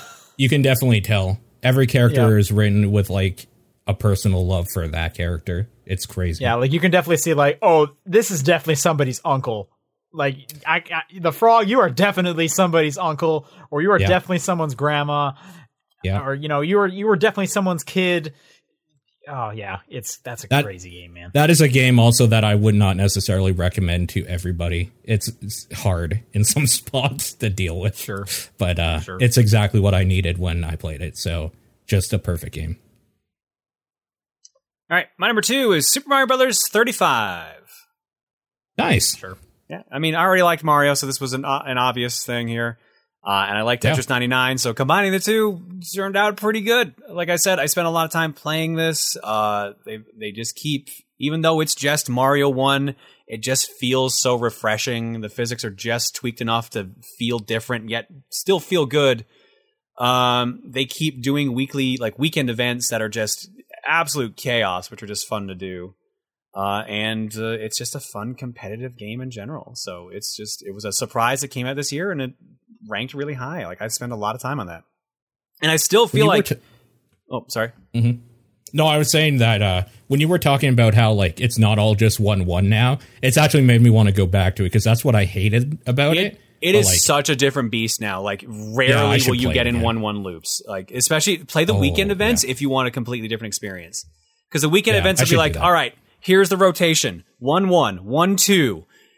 7-4, 8-4, 7-3, 8-3. Like they'll pick like all the hard stage, and they'll just be enemies flying everywhere. And they'll be like, you get 100 coins, and you start with a fire flower. Good luck. It's just a fun experience. Great. Yeah. I should try that. It's still matches can still go on a bit long, but like now that it's gotten to the point where everything's just really brutal, like they tend to actually end a little faster now. But it's still just really, really fun. It's good time. Cool. My number 2 is Hades. I don't really need to say too much more about it. We've all talked about Hades in like every category at this point. I had such a fun time with Hades. I bought this on, Epic when it launched. I'm a huge Supergiant fan. I bought a Hades poster when those went on sale, and I have it up in my living room. And the fact that I just wanted it on my Switch, I bought it again when it came to Switch so I could do that. I like Hades quite a bit. Number 2 for the community was Hades. Nice. All right. Now, before we get to our number 1s, on the actual list, we always do a thing where we want to see if the audience can figure out what our number 1 games are. So let's figure out if you guys were correct or not. Right. Let's right, let's get so- Paul guess, and then we'll hear Paul's actual answer, and we'll do it in kind of that order. Yeah. So for me, it was a huge number of people that guessed Hades was my number one. Okay. And they were 100% right. It's Nice. a 10 out of 10 Congrats. perfect game. Yeah, just Very good. what the best game of the year easily.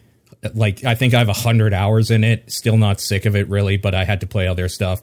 It is a little weird because I'm at the point now where there's basically no dialogue. So, like, a lot of the charm is gone. But that's okay, because behind all that charm is still a solid as hell game that is super, super fun to play. And yeah, man, just what an absolute treasure of a game. I can't believe that I put so much time into it. But yeah, and good on everybody for their guess. Very, very good. And again, I mention this every time we talk about Hades, but you should go check out that No Clip series of documentaries about the creation I watched of Hades. that, actually. It's super enjoyable. It's very good. There's like 7 episodes. They're like 20, 30 minutes each. If you like Hades, definitely go check out the No Clip YouTube channel. Yep, for sure. All right, my turn. All right. So John's, I'm just opening the thing here. If I remember correctly, they had a real hard time guessing yours. Not surprising. Nothing And I think it was really stood out as much. I think it was split between a few different answers, so I'm just going to count them quickly to ensure that. Can I try and guess? Can I make a guess? You should make a Have you guess said while I count here my guess? quickly. My guess is Hades. That's my guess. Your guess is Hades. So for John, I think this one. Sorry, this is like Sean's is obvious as well here in the sheet. Okay. It's between 3 games for John. Okay. The one that takes it out by 1 guess is Final Fantasy VII Remake. Did you already say that? Is No. that somewhere else on your No, list? I can't. It, I don't it remember. didn't your make my list. top 10. I hate that game. Wow. Oh, that's right. You weren't super into it. That's right. That's right. All right, so what is your game of the year? So what were the other two? I'm curious to hear what the other two were. Hades and Spider-Man. They have Miles and Remastered, but I just put them together. That's fair. So did John. It's Hades. Nice. I would also like to point out, because that's 2 of us picking it for first place and 1 for second. This might be the first time in a long time our podcast actually has a game of the year that we're pretty much. That's pretty unanimous cool. on. Yeah, every now and then we get like a game that's pretty high up there. So I think Hades. I can't see anything else being up there that high. So The curse has been I broken. mean, it can't. It just can't. Right. Nice. Way to go to Hades. Yeah. Hades was great. That was such a fun game. I love the way it does the story. I love the way it does the music. I love the way the combat is, even though it took a while to get used to, because every now and then I'm playing like, man, I wish there was a block button. And then you realize, no, this doesn't need a block button because of everything else in it. It's just a fun experience in general. Reese and I played through it together. Like every time we'd play the game, we played through it together, and we would just like, we would each have our own characters we wanted us to see. We would always have our own like combat plans we would go for. Like it was just an overall great experience. That game is super well done, and it's a super easy game of the year recommendation. And like if you like roguelikes at all, like, or if you like action games at all, you really should play Hades. Totally. I've heard from multiple people they hate roguelites and they love Hades. I've So heard that a lot too. yeah. The game is also weirdly Sean. always on sale for 20% off. Like, I don't know why, but I feel like every second week you can get $5 off. Yeah. And now you can transfer saves between the Switch version and the PC version. So you can just, if you were playing one, you can move to the other, or you can move back and forth if you are able to travel. So Yeah. And you could play it forever, basically. Take it from me. It's very good. Sean, I think they got yours. They overwhelmingly guessed that Ghost of Tsushima was your game of the year.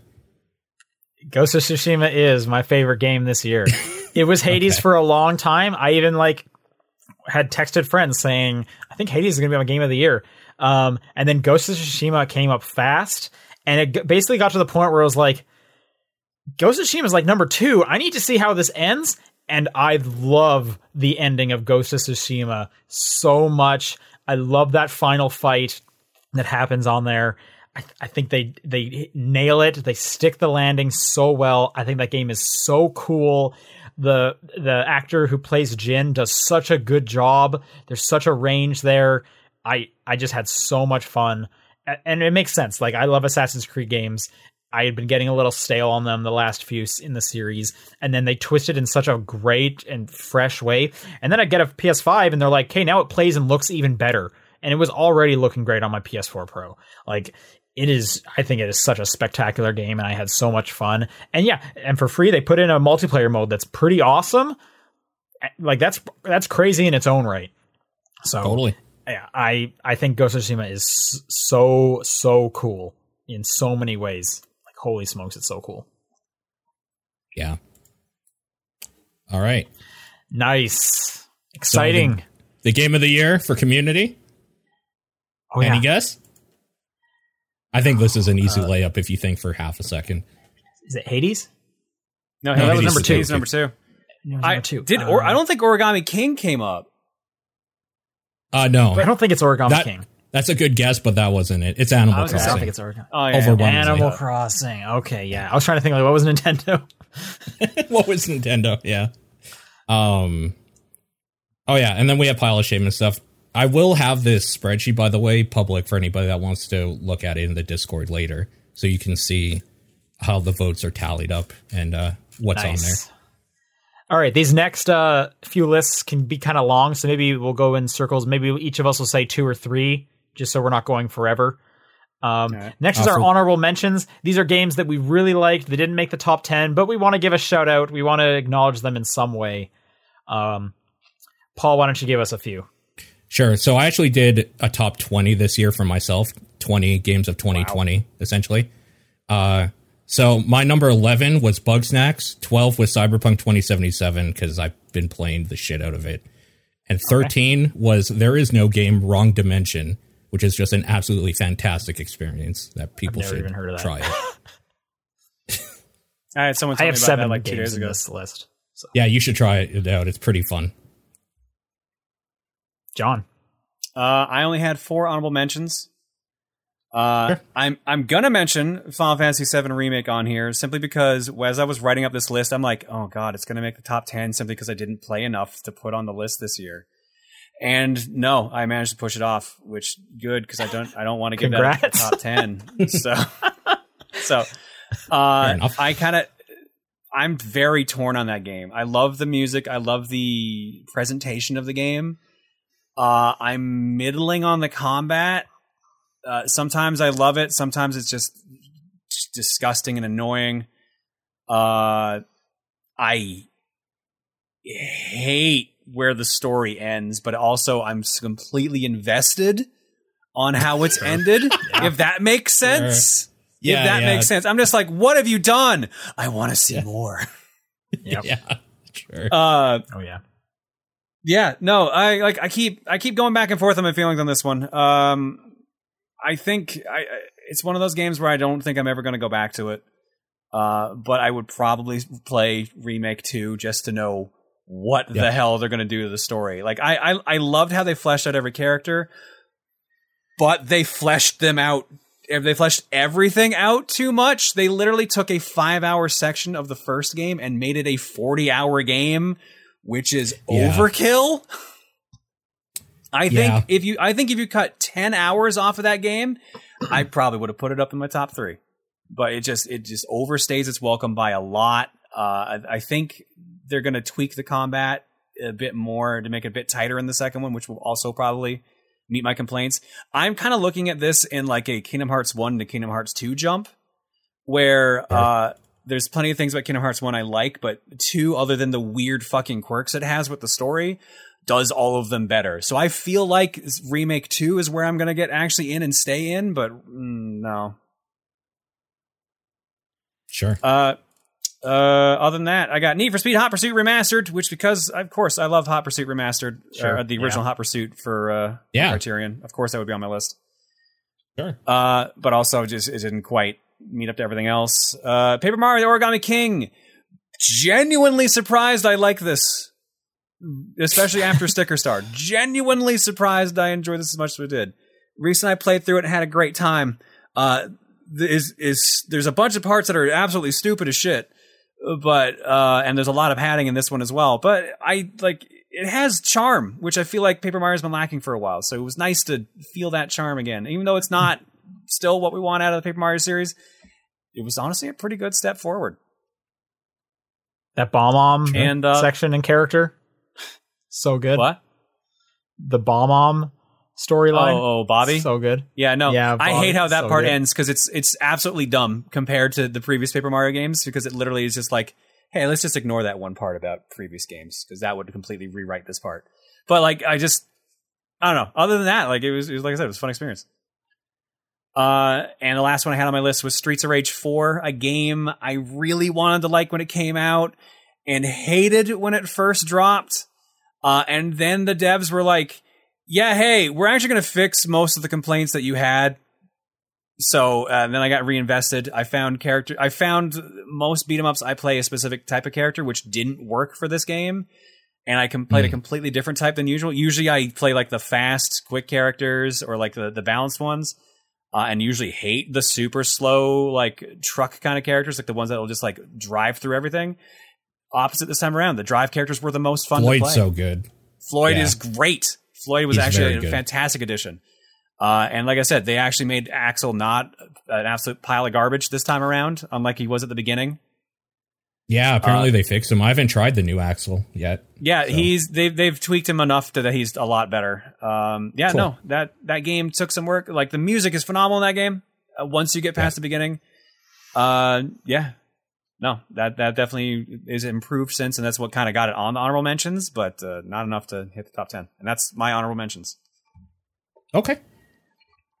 A few of mine are Tokyo Mirage Sessions FE Encore on the Switch. Oh yeah, that was this past year. That story is terrible. Every side quest is super boring. But the combat is really fun, super engaging. The music is real nice. The sense of progression you get with your characters is really great. So it's engaging enough to go through, and it's a decent RPG. Okay. I also have Murder by Numbers on this list for many of the reasons we stated before. I like Picross a lot. I like Phoenix Wright a lot. Put them together, you're going to get a game I like. And before going back to Paul, I'll also mention Ori and the Will of the Wisps. I love the Ori games. This one was real close to making my list. This is a really great version of it. It looks fantastic when you're playing with HDR and the 4K and everything going on. It's a really good Metroidvania. Sure. All right. I had Mortal Shell. Good Souls-like game with an interesting combat mechanic. Too bad it's only 10 hours long. Should have been a little bit longer to really nail it. Carrion, just weird fluid physics in a murder puzzle. It's a gross game. It was a gross game. We talked about Genshin and Minecraft Dungeons, so I'll skip those. Monster Train. Surprisingly fresh take on the Slay the Spire formula that is challenging and super fun. I don't know. It didn't do anything too new enough to get up higher than number 18 for me. So that's where it sits. And Man Eater. That's just a fun game. I don't know what to say. You play a shark and you eat shit. It's really fun. And that final boss battle is hilariously stupid. Also Fall Guys. It's just fun. That's my honor. Right on. So I also have Paper Mario Origami King on my list for a lot of the reasons John mentioned. I have Crown Tundra, the second DLC from Pokemon Sword and Shield on this list. That was the good one. I had a lot of fun catching all the legendaries and doing the weird little co-op raid battles over and over again. That's a really great piece of DLC. The first one is terrible. 13 Sentinels is also on this list. I like that game. It is in no way near my favorite visual novels. I actually think the storyline gets a little more too convoluted for what they're trying to go for. But that's just me. Otherwise, I still kind of enjoy those kind of weird, twisty visual novels. Anyways, I've played several of them. I'm playing through one right now. Kentucky Road Zero is a really charming adventure game, visual novel thing that is just extremely, it's a low key, it is a slow paced game, but it is just a nice game to be in. It's a weird, like it seems like it's taking itself seriously, but then there's like woolly mammoths on boats for no reason, and it's silly, and it's a cool game.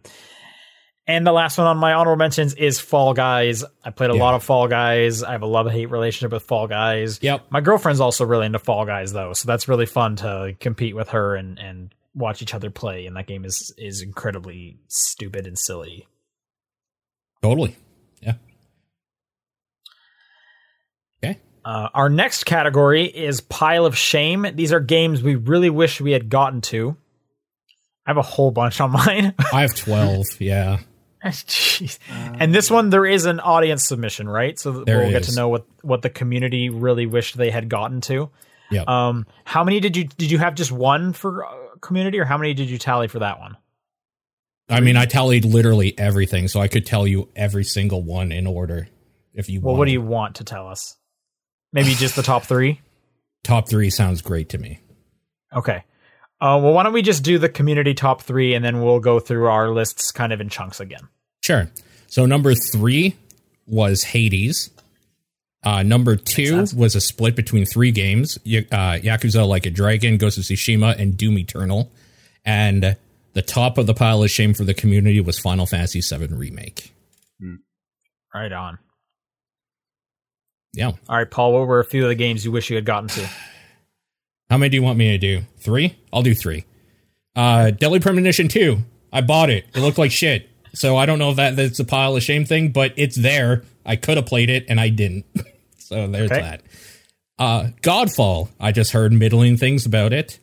So I never bothered checking it out because it came out right when everything did. So I was like, well, I don't have time for mediocre garbage right now. Haven. That shit's installed and ready to go. I just haven't clicked the button. I don't know why, but yeah.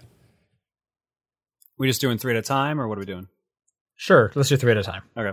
I only had 8, but I have a feeling by the time I've heard both of your guys' lists, I'll have added more to it. Okay. 13 Sentinels, Aegis Rim. I love Vanillaware. I like the games that they put out, but I just couldn't fit this one in. I actually picked this one up before either of you did, but you both have beaten it before I even got a chance to start it, so...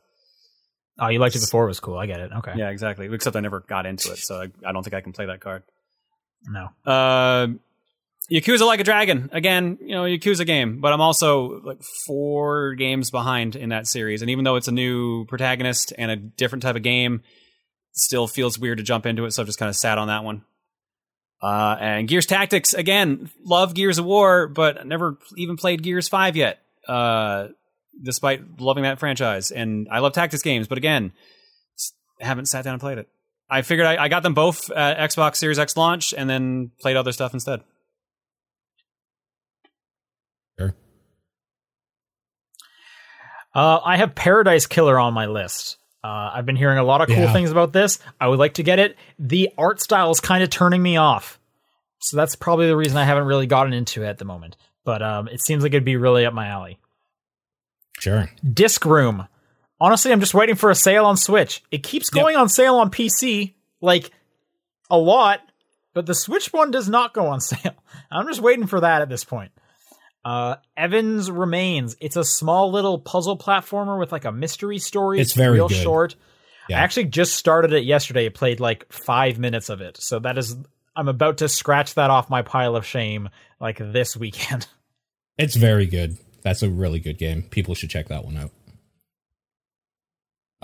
Okay, Hyrule Warriors Age of Calamity. I really wanted to play this, but then I looked at the other stuff I was playing, and I was like, I'm not going to play a Warriors game right now. It's just not going to fit in. Which is kind of too bad. I don't think it would have ranked, honestly. It was a really tight year for games. So, but it looked like fun, and I kind of wanted to try it. Monster Sanctuary. This is a small little game by... an indie developer that is a pitch. The pitch is it's like Terraria mixed with Pokemon in a Metroidvania thing. So I wanted to take a look at it. Again, it's installed. I just didn't click the button to play it for whatever reason. And Neo 2. I was lukewarm on Neo 1. Like, it has its ups and downs. Neo 2 by a lot of people say Neo 2 is better. I wanted to take a look at it, but I just never got the chance to. Ghost of Tsushima. I thought it didn't look interesting to me when it was coming out, and then when it came out, everyone was praising it, and then it just got some traction later on. So I was like, okay, maybe I should actually check this out. Dragon Ball Z Kakarot. I love Dragon Ball Z, and an interesting open world adventure game with them sounded interesting. And then I heard kind of middling things about it when it came out. So again, waited on it, got it on sale for like $20, so might check that out. Trials of Mana. I had always heard that Trials of Mana was considered the best of the Mana games, and we never got it originally over here because it was a Super Famicom exclusive, and then we got the collection which came out with it, with the translation patch, and then there was the remake, which apparently the remake is actually really good versus the Secret of Mana remake, which was kind of eh. So kind of want to check that out at some point too. I have Monster Train on my list. I like deck building card games for sure. I've had this installed for a while. Plan to get to it. Next is Genshin Impact. I only put like 4 hours into this thing. I really want to just sit down and put more time into this game. And I just haven't put enough hours to warrant that I've played it, really. Sure. Crosscode finally came to consoles this year, and I have had it installed since it came out. But I just don't have like 60 hours to go through an RPG, basically. But I heard nothing but good things about Crosscode when it came on PC last year. Okay. Sakuna of Rice and Ruin. I wanted to play this to see if it was on my top 20. It probably would have been. Didn't start it up. It's installed and ready to go. Haven't taken a look at it. Shantae and the Seven Sirens. I really wanted to play this one. And then I got this idea in my head that I should just play all of them at some point. Oh, God. Because the only one I played was, I think, Risky's Revenge or whatever. Yeah. The one that, like, everybody plays because it's been on everything and offered for free many times and whatever. Yeah. So that might be a while, but yeah, it looks good. You can probably skip the first one. Yeah, that's fair. First one's rough. And then Super Hot, Mind Control Delete. I don't know. I just didn't get to it. That game's cool. I'm sure it's really up your alley. Yeah. I also had Sakuna of Rice and Ruin on my list because apparently that game has a strong cult following at the moment. Just never got around to it. Oh. And Borderlands 3. I even went to a promo event for this game. And was that this year? What? Yeah, that was this year. Yeah. Yeah, that was this year. I totally year. forgot that came out this year. Yeah. Yeah. But like I didn't even finish Borderlands 2, so it was just like, is there even any point playing 3? What I saw of 3 I liked, but I was just like, I'll get to it eventually, and then never did. And that's my No. Borderlands 3 came out last September. That was a 2019 game. That was a 2019 game? Yeah. Oh, why did I think that was this year? Weird. All right, well then scrub that up. There was a bunch of the DLC this year, so that maybe that's what you're thinking. That's probably what I was thinking of as a DLC. But you can still want to play it. I don't care. Yeah. All right, that's my list. I have Maneater on my list, which I'm sure I'll play soon, as that is a PS Plus game for PS5 right now. Yeah. Umurangi Generation. I'm hearing a lot of real cool things about this like photo taking game. But I understand the Switch version is nearby, so I might be checking that out. I hear the story goes into some pretty crazy places. Ikenfell looks like a fun little RPG that I've also had installed. That's on Game Pass that I've been wanting to check out for quite a while. I just added another one to my list. Okay. So, did you finish on, or do you have more after mine? I have 3 more. You have 3 more? Okay. I'm just going to go through the rest of mine, then you can do the rest of yours. Sure. Twin Mirror. I want to see what that thing is, even though no one's talking about it. Yeah, no, I should say that too. I kind of totally just forgot about that thing. Yeah, the world did. Don't worry. The whole world forgot about that thing. I don't know if this is a pile of shame thing necessarily. Watch Dogs Legion is a game I wanted to play at some point. Not enough to like buy it or install it or have it ready. Yeah. But sure. If somebody like gave me a console or something or a controller and said, here, play this, I'd probably play it for a few hours to check that out. And so like Yakuza Like a Dragon, I really wanted to play this to see like if I would have liked it for Game of the Year. Then when it got really late in the year, I was just like, you know what? Fuck it. I'll start with Yakuza 0, like everybody says to.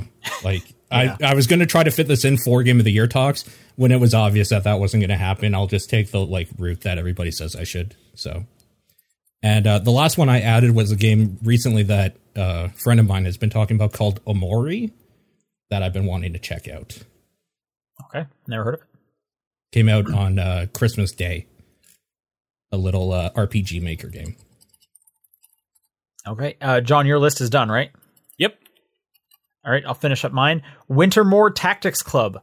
Yeah, that's a good As game. I was putting this on my list, I didn't realize it had come to consoles already. So, like, I want to play that immediately. I thought that was just on, like, an early access PC thing. That's a tactics game about snowball fights at a magic school. Like, that looks very cool. Right up my alley.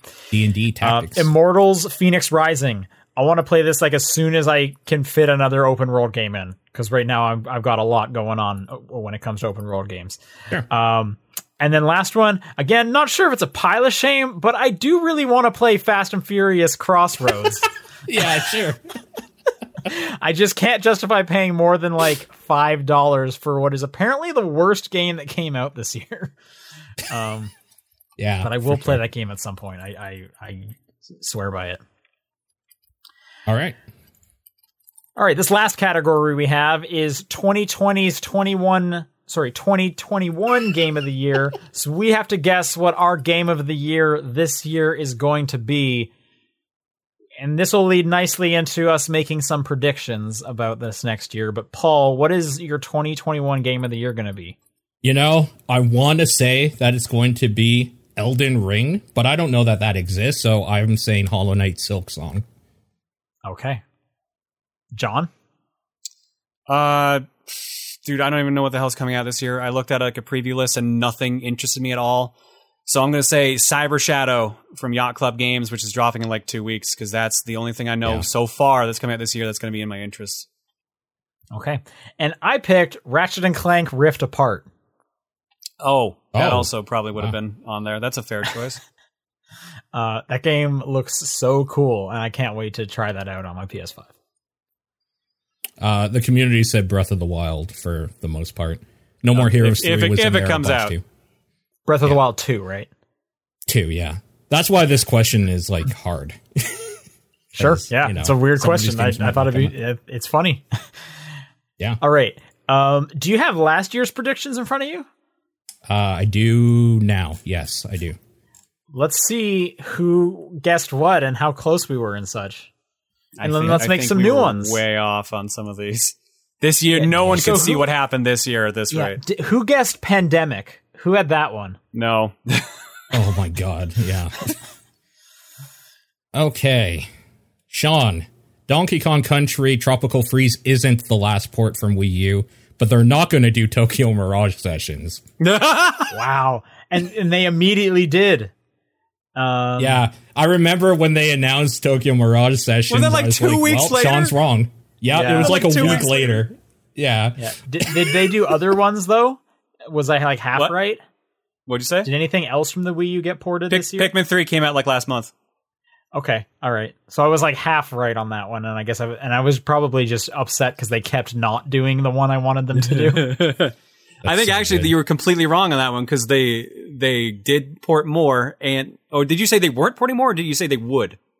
I said they would, but they wouldn't do Tokyo Mirage, because I was saying, of course, they're not going to do the one I want. So I got the first half right. Oh yeah, and Mario 3D World comes out next month. So yeah. Yeah. Also, Nintendo subscription finally worth it? Nah, that's what Sean said. But like Nintendo Online. I still kind of think nah. I did use it a bunch for Animal Crossing, but like. So I said yes, and John said no as well. What was this question? Is a Nintendo Online subscription finally worth it? I still think no. It's weird because you guys played Animal Crossing and I didn't, and I'm the one who said yes. Yeah. Well, and John, you played Mario 35. Don't you need it for that? Oh, that's true. Actually, that's true because that was an online exclusive one. Yeah. Yeah. But I still say no. I still kind of say no. It's a super subjective one. Yeah. Yeah. Apparently related to that, Sean, functionality for Animal Crossing will be as lame as Splatoon's was, is what you said. Oh, are we talking about like the app? The mobile phone app? The phone okay, app? that makes sense. In which case, the answer is definitely no, it's not worth it. Yeah. Well, I was definitely correct on that one. Yeah. Because that thing is super lame. I just feel like we're talking about the app because Splatoon was one of like the only ones that used the app. So I was definitely right on that. It was lame. Next was Metroid Prime 4 playable. Sean, you said yes.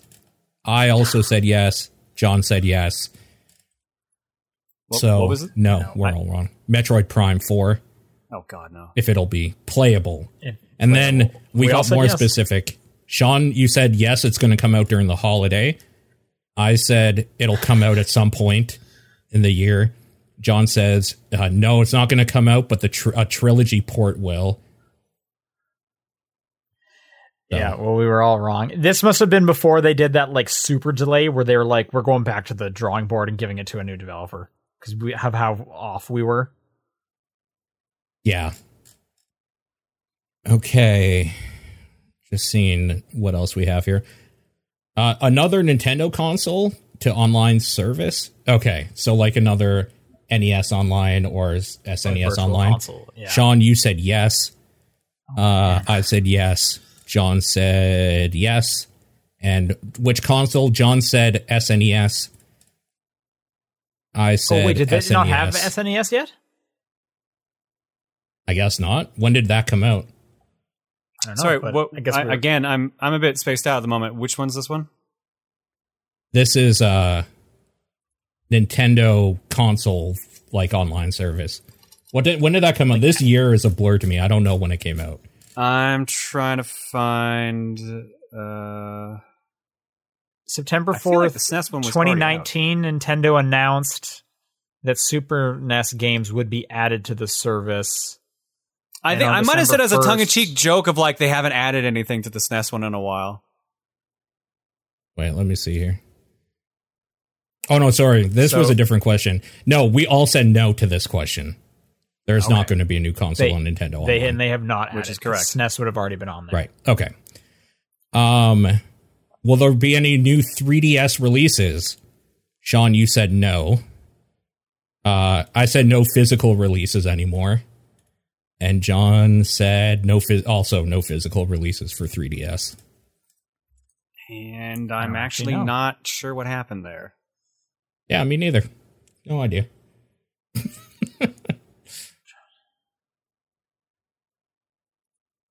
Was there any releases at all for the 3DS this year? I think there was still eShop stuff because eShop will survive for a while. But okay. In which case, Sean's prediction was just wrong completely then. I don't think there were new releases. Definitely not physical.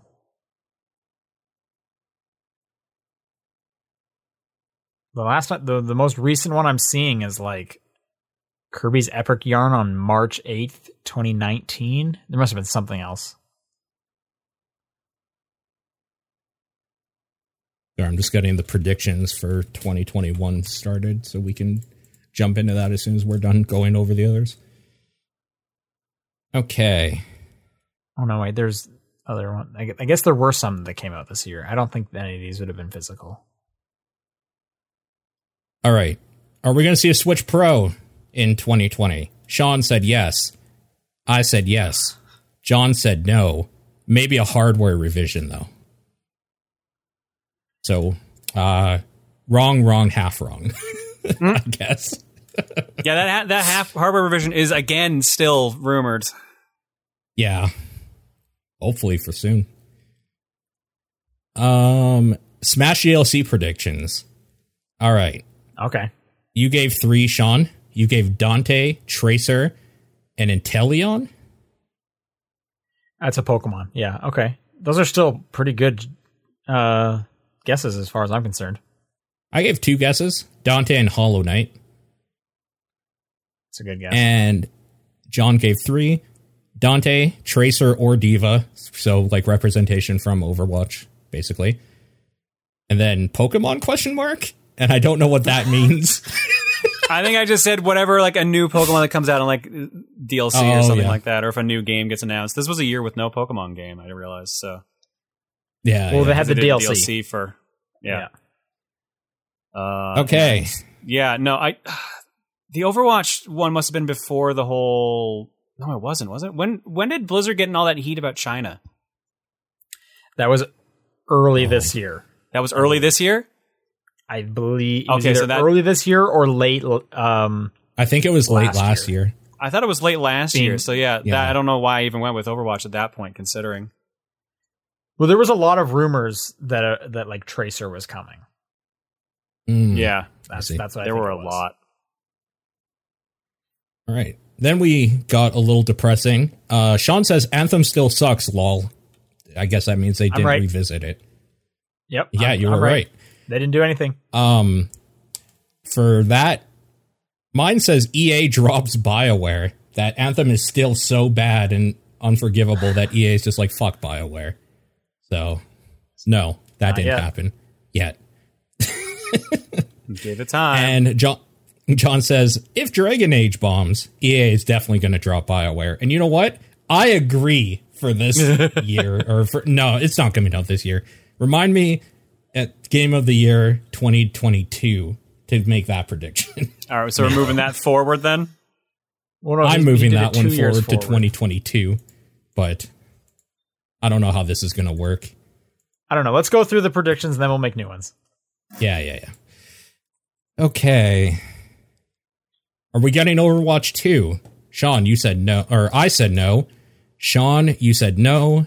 John, you said no as well. Yeah, so we were correct. All right, then we talked about the Sonic movie. All right. Still haven't seen it. Still have not seen it. All right. So, Sean, you said the Sonic movie is going to be okay, but forgettable. I said the Sonic movie is going to be bad. And John said Sonic movie is going to be okay. Jim Carrey's the best part. I would say he's right. I would say I'm completely wrong because I like that movie. And what did you say? Okay, but forgettable. I think that's also fair. So I think John's the closest. I would say it's okay. Jim Carrey's the best part. That's exactly what I would say. Sure. Yeah. This is where we got into some more heavy stuff. We guessed price points for the new consoles. Okay. So, I know I got this one exactly right. I know that. So for the PS5, we all guessed 500. Yep. Which was what it was. For the Xbox Series X, we all guessed 500. Oh, we were all right. Okay. Hey. There we go. Google Stadia. So, Sean, you said Google will allow downloading of games and Pro membership still needs substantial improvement, but it gets it. I just I don't agreed believe with you. I don't believe they have downloads. I want to say that they keep adding stuff to the Pro membership, so I believe I would say that it is improved. Okay. I just agreed with you directly because I didn't care enough, I guess, to guess. John said Google Stadia will be dead by Thanksgiving. No new games. Service is still live, though. It did get new games. The best place to play Cyberpunk. Yep. I mean, if you don't have a decent computer, for sure. Also, Bomberman, which is frustrating. That's supposed to leave eventually. It is a timed exclusive. Just waiting. Yeah. All right, Sean, you said the PS5 launch lineup is going to be underwhelming. I said the same thing, and John said the same thing. We all agreed it was going to be underwhelming. John said the Series X launch is going to be better. I apparently didn't say anything about the Series X because there's nothing on me. Better by comparison of what? The PS5. The PS5. Oh. Yeah. No. And Sean also said the same thing. No, the Well, because the damn pandemic fucked things up. Yeah, I want to say both of those are wrong. I don't think anyone is saying that the PS5 launch lineup is underwhelming. That seems a little harsh, in my opinion. But I would say it's a better launch lineup than the Xbox One because the Xbox had kind of barely anything. I would definitely say better launch for PS5. There's definitely been more demand for PS5, but I also would still say it's a pretty underwhelming launch. Okay. What do you think, The fact that Xbox lost Halo is really rough for them. That was really bad. For sure. For sure. Yep. But I bet they're looking at Cyberpunk and just going like, I told you this is why we had to do it, guys. We would have been in the exact situation. Yep. Okay. Are we going to get Breath of the Wild 2? No, Sean said. I also said no. I probably John said no, but we get a also trailer. said no. Oh, never mind. So we all said no on that one. I think there was an add-on to this. Do we get a trailer, though? Sean said yes at E3. Oh, I didn't even answer to that one, and neither did John. So I think you just added no, but we'll get a trailer at E3, and both John and I just said no. A new Super Mario side-scrolling game. Sean said yes. I said no. John said no. I mean, I don't think 35 Mario counts. 35? I mean, like, technically it counts, but I think the spirit was more like kind Like of the an actual next brand new game. I think like the an idea was actual brand new thing. game, and I would say, that doesn't count. Yeah. So I think like technically I'm right, but in the spirit, I don't really think I'm right. Sure. We were all super hopeful. We all said that there would be a Bayonetta 3 released. No. So Yeah, I don't know. Yeah. okay, for Final Fantasy VII Remake, Sean, like how it was received, Sean said we're happy with what they get, so people will be happy with what they get with the Final Fantasy VII Remake. I said people will like it, and John said people will probably like it. We're all right. People definitely like that game. People never like it. Cyberpunk 2077. Sean, you said well received. I said well received. John said well received. Nope. Yeah, that's a big L. That's a big L. Yeah. Who could have seen gotta that? take that coming, one right? on the chin, unfortunately. Again, I do like it, and it's wrong. That game is garbage. Half-Life Alyx, ? Sean, you said good, so it would be good. I said it would probably be good, and John also said it would probably be good. And then the last question that this sparked is, Sean, you asked, do you think you'll own VR by this time next year? And John said yes, and I said yes, and we are both incorrect. Oh, that Correct Sean about would own Half-Life Alyx, VR, though. or Well, no, Sean asked us because it was about Half-Life Alyx, and then he said, like, do you think either of you two will have a VR headset by this time next year? And we both said yes, and we're both wrong. the funny thing was, I actually also- went to go get one, and when I was looking online, everyone was like, "You should just wait for the next model," and then the next model wasn't being sold to Canada, so I'm like, "All right, well, fuck it, I'll just whenever." Yeah, And I never completed it. All right. So that's the predictions. that's it. All right. Let's make some new ones. Okay, let's do it. Does anyone have any off the bat? Otherwise, I'll pitch some talking points. Let's carry over our famous "Does the Switch get a new hardware revision?" This time, I'm actually going to say yes. Switch hardware. Yeah. Okay. I'm going to say yes as well. Do you want to be more specific of like maybe what gets enhanced, like a feature or two? More power in general. It's just a more powerful Switch. Well, I mean that's of course. Oh, well, I don't have anything else to add to it, really. Like, what am I expecting? Well, here? okay. Like, Then let me ask. I'm not going to call it. Do you This is think- like the Switch XL or something like that. Do you think the Switch Pro, whatever it's called, will be able to output 4K? Oh God, no. I think it's too soon for Nintendo to do that. Do you think that, Sean? Should I put that down for you? I guess I'll say sure. Yeah, I feel like that's kind of becoming the standard. We've had that since the last generation at this point. 4K output. Okay. And then this is just kind of one I want.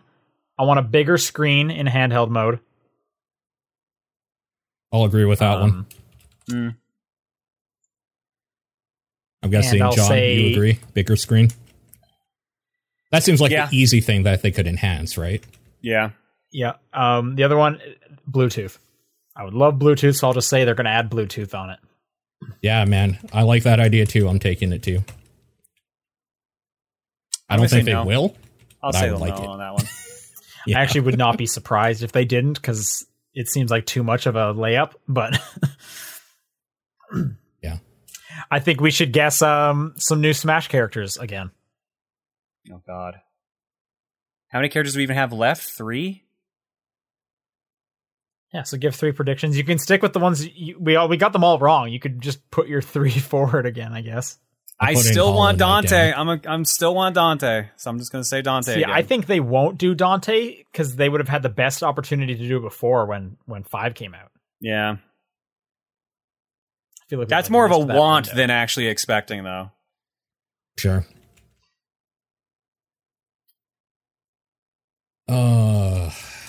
I'm going to guess Spider-Man. Yeah, I was going to guess that too, actually. What? Why is everyone talking about Spider-Man related to Smash? Why? I don't know. I just like Spider-Man. Oh.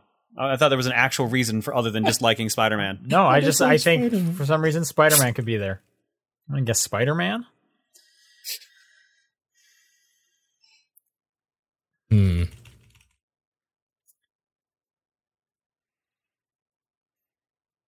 See, if they weren't doing like total guest characters, I would have said something like Paper Mario, but it feels like they're always guest characters now. I'm going to take a jump and say Zagreus from Hades. Oh, nice. That'd be so cool. I don't think we're going to get any indie rep. I don't think it's going to be an indie dev. Yeah.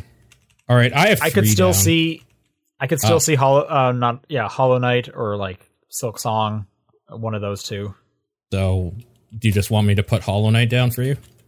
Yeah, just Hollow Knight is fine. So, Sean, you only have Spider-Man and Hollow Knight so far, and John, you only have Dante. I had another one on the top of my head. Put next to my Dante, or at least someone from Capcom. That's so big, you can't say that. But that's still, like, come on. Like, that's so big, it's so big! Well, then put it in my second slot. I still think, I think Capcom's getting some rep in the last 3 slots. Yeah, it would be good.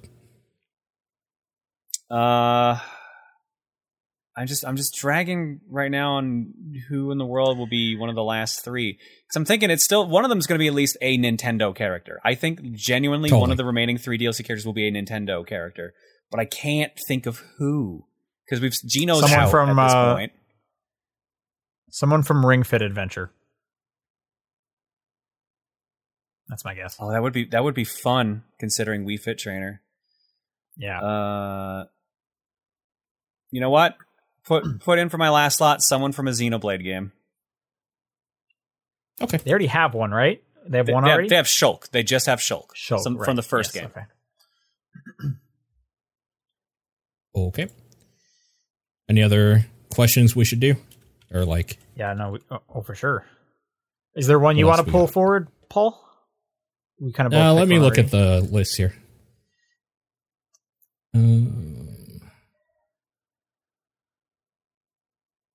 Okay, do we want to guess about Metroid Prime 4 again? Sure, let's do Prime 4. Metroid Prime 4? Yes, the question is, do you think it resurfaces this year? I don't know, man. I don't know. I'll say yes. I'll say no. I'll say yes, trailer only. You know what? I'm going to say yes, but tied to new revision of Switch. I'm a double down there. So you're thinking it'll come out this year as well?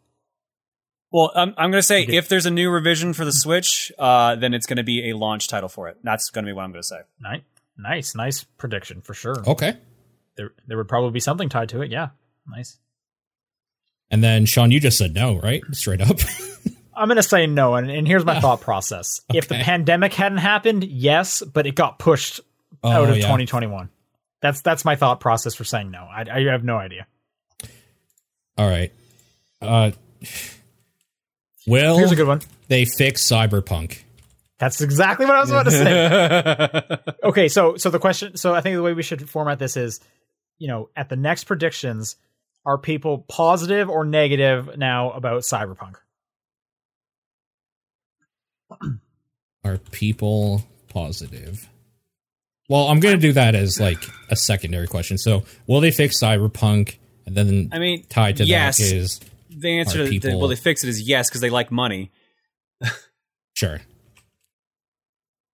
But I think the real question is, yes. will they fix it completely by the end of the year? Because there's people saying they probably had a year and a half work left of that game. I think it'll be fixed, and I think people will be positive about it. Like, it'll be in people's good graces at that point, a year from now. I will optimistically agree with you. All right, so I have John as they'll fix Cyberpunk, but do you think people are going to be positive on it? Do I think people are going to be positive on it? Yeah. Gamers have a short memory span, so I'm going to say yes. Yeah, that's true. Yeah. Yep. All right. What else did we have? Okay, here's one. Okay. Do we have info on next part of FF7 Remake? No.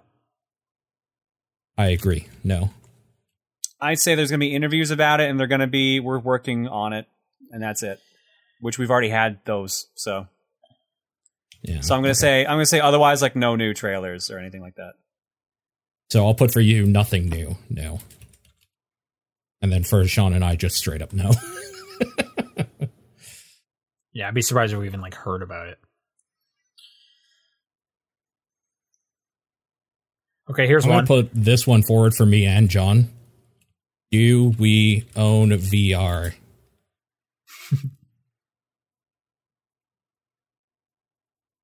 I can't think John's maybe right on the edge. So, it's down to a maybe now. Okay, I thought you were definitely a yes because you were already on the edge, ready to cash in hand. I don't know, man. All the shit that happened this year with Oculus and needing a Facebook account to use it kind of soured my mood on VR. Sure. Yeah, that's true. Well, I guess you just go with Vive, right? Yeah, Vive or what's Steam's? Oh, that is Oculus again, isn't it? That's Quest. That's the Oculus Index. Quest. Steam Index. That's what I was thinking of. Yeah. What did you say, Paul? Yes or no having him? I'm optimistically going to say yes. Okay. Because I'd rather be. And what did you say, John? You can't say maybe. You gotta say something. This is probably the year I end up with one, so let's say yes. Okay. All right. Okay. Someone in chat mentioned get the Index. Then Index was the one I tried to buy that wasn't available in Canada at the time. So right on. Yeah, it's also the most expensive one I think right now. Yeah, that's why everyone was telling me to get it. They're like, it's about to come out. It's going to have the best lenses and everything. You might as well just go for it. And it was okay. Yeah. Okay, I got two predictions we can do. First one, do we see a kind of Netflix style price increase to Game Pass? They go up $2 every few years. So, any price increase to Game Pass? Yes. Oh wait, didn't they do one recently? I say yes as well. They did for the PC version, at the start of I think. that was a PC one I'm thinking of. They did the PC one because it came yes. out of beta. I think yes as well. I also. Let's go further. How many dollars? We'll do American since it's usually American. $2. Do you think it goes up right now? $2? I think $2 is the right. Yeah, I would have guessed 2 as well. Yeah. I'm going to be cynical and say 5. 5, okay. Yeah, they're going to be putting it on a lot more mobile platforms. I could see them trying to justify that. Next prediction: 1 year from now, is anyone looking at any of the streaming services in really positive light? It's not a joke like Stadia. Has any of them kind of gotten a foothold? Whether it's any game GeForce streaming Now or Amazon viable? Luna? Question mark. Keep in mind, Game Pass is part of that, right? Project xCloud.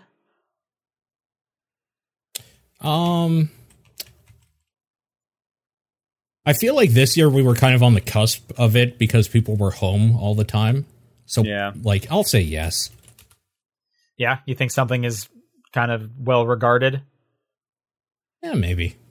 I'm going to say they definitely gain ground, but they're still not held in high regard. Not high in regard. Okay. I think saying yes is just let alone just Microsoft's Game Pass. Like, why not? I think that is already kind of giving me the answer. I think it's an easy one. So I'm going to say yes. It is well regarded. At least one of the services. Sure. People aren't just kind of laughing at it. Okay. Sure. All right, let's do some like developer or like a game specific one. We seem to like going with BioWare or EA. Do you think where's Mass Effect a year from now?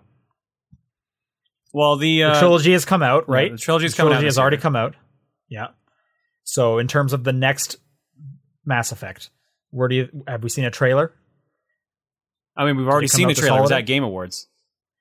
Okay, well, I guess I was kind of thinking of like a more substantial trailer. That was like a teaser, a little bit. I'm going to say it definitely isn't out, especially because I think Dragon Age is coming first.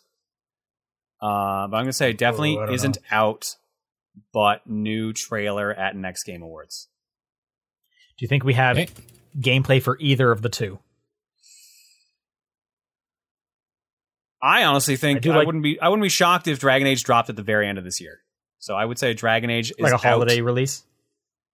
But no, just a possibly a gameplay trailer for Mass Effect at next year's Game Awards. I like that you're tying it to the Game Awards. That seems like a good call. I don't think either are going to come out, but I want to say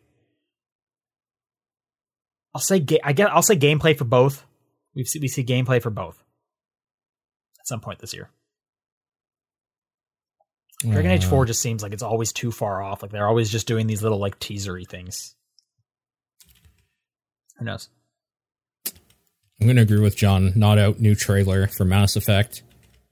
Then probably the same. Not out, but Dragon Age will have gameplay at least. So you're the same as me then? Yeah, you and John said the same thing for Mass Effect. Not out, for Mass Effect. And then John said Dragon Age 4 is out. I said it not out. Yeah. Okay. Right. Cool. Yeah, that's right. Let's pick another developer. One of you guys pick a developer. Wait, do they finally fix Anthem? Let's just keep rolling it forward. Yeah, no. I'm going to say no.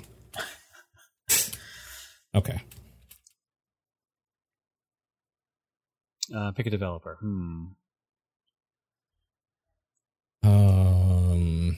Maybe like a fighting game franchise or something. I'm spitballing. I'm gonna go big N. I'm gonna go Nintendo. Let's bring out Nintendo here. Okay. They revive a dead franchise this year. Okay. Any thoughts on which one? That's the problem. The list is so huge. I don't think I could narrow that down. Just to be fair, I'm going to say a franchise that's had at least 2 games in it. So it's not me like, oh, hey, remember this game they made on the NES? Okay. Here's the sequel. Sure. I'm going to use a little meta knowledge about what just happened in the news and say Mario Strikers?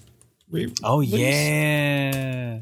Like a new sequel to Mario Strikers? But knowing Nintendo, it's just going to be Luigi's Mansion 4. Yeah. I mean, I'll guess that too. Luigi's Mansion 4. All right. Yeah. I don't think there's going to be a Luigi's Mansion 4. E3 next level games announcement. Definitely. It's pointing towards it. All signs are pointing towards that. So E3 next level. Or like E3 time, because for all we know, E3 is not going to exist next year because it barely existed this year. Oh, that's actually a question. That's another good prediction that we should make. But let me answer my Nintendo ones first. I don't think we hear about Luigi's Mansion 4. Okay, I agree with John. A dead franchise with at least 2 games. We get some kind of new sequel or something too. Yep. And then the next one is there an E3 2021? Yeah. So does E3 exist? I'm going to say no. But like people are still going to use that time frame to reveal and release stuff. That's what I'm saying. Was there anything this year that was specifically like under the E3 banner from the ESA, or was it all just journalism? I think it was all like Jeff Keighley PC gaming show's not specifically. ESA, right? No. Yeah, so like it was all stuff like that. It was all Jeff Keighley's like summer Yeah. of games or whatever. Who will always be, Right. Okay. who will always have work. Jeff Keighley will Yeah. always have work. Yeah. So the basic question is like, is it going to be a repeat of 2020's game of the E3? What? Sorry. I'm going to say so. The question is, it's kind of like, is the pandemic over by E3, right? Right. And I think it's too soon for people to have conventions, so it would have to be a repeat of 2020's E3. Yeah, I'll agree with you on that. Like PAX has a scheduled PAX East for June, and I don't think they're going to have it. It seems too soon. Like yeah. So, for me, I guess I'll put canceled but not dead. Like there'll be some like at least ESA will say, "Hey, we have to cancel for this year. Tune in next year, whatever." Not just like Yeah, we're that's done. basically what I'm thinking. Yeah, They're just okay. kind of gonna punt it again. Yeah. Okay.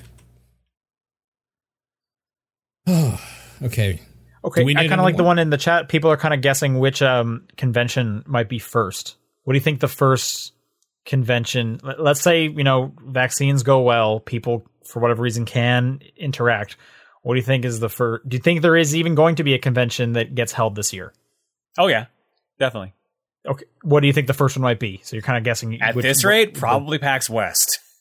You think PAX Sure. West? So late August. I could see that. August. You guys are so much speaking like real Canadians up there with your not insane numbers of COVID cases. Yeah. Alberta's not doing the best. Alberta's not doing the Yeah. best. Let me introduce you to America, where PAX West is. PAX West, man. Give me a convention that's after PAX West. Tokyo Game Show. Oh, I'm going to yeah. say Tokyo Game Show's the first one, and I have the Okay. benefit of it being in Japan and not the States. Wait, when's like Gamescom and stuff? That's usually August, isn't it? Or is that Yeah. September? I think it's later. It's August, or at least it was. Is it August? Okay. Oh wait, next year, Wednesday, 2021. August 25th. And yeah, it's almost the same weekend. It's a weekend before PAX normally would be. Keep in mind, though, like London, they just got that new strain of COVID. They're in a level, stage 4 of their 3-stage lockdown. Sure, they're not this, doing too this hot takes place either. in Cologne, though, for what that's worth. But yeah, Right, yeah, I'm just thinking of the area. Okay, Sure, so yeah. John said PAX West. I'm saying Tokyo Game Show. Paul, what's the first convention? I'm going to say Game Gamescom. convention. Gamescom. Okay.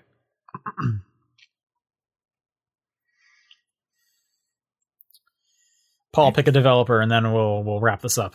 Developer, okay. Oh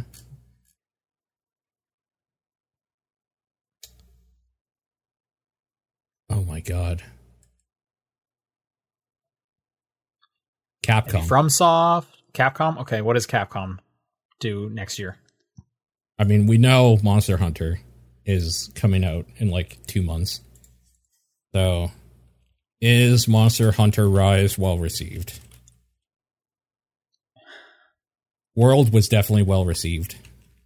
That's my only thing is like Oh. I don't know a ton, but the last ones was huge, so I'm going to say yes. Yeah, I'll say yes as well.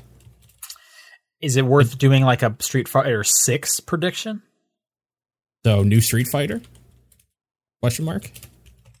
I'll put no, but do you want to say yes? I feel like I've been hearing people talking about possible new Street Fighter, so I'll say yes. Okay. It has been rumored for It's a announced. while. Yeah. What do you think? Does it get announced, John? Hang on, I'm checking something. I'm checking something on Street Fighter 5 because I want to know if they've finally finished all their DLC plans. 'Cause if they did, then I'm definitely going to say yes. Oh, yeah. That's true. I don't actually know where to check that. Yeah, I know nothing about what they've done for Street Fighter V. Honestly, it's the one Capcom franchise I don't keep any close eye on at all. On May 27th, 2020, Capcom announced that due to the positive reception of Championship Edition of Street Fighter V, they'll be releasing an additional 5th season for the game titled Season 5. which they would add 5 additional characters along with 3 new stages. When was that announced to come out?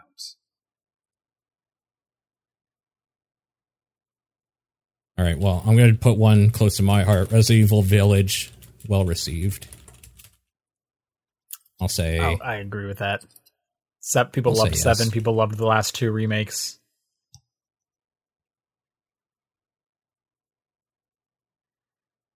Oh, yeah, I'm saying no to Street Fighter 5 because they've got a DLC roadmap for Street Fighter 5 until fall 2021. So I'm saying no new Street Fighter.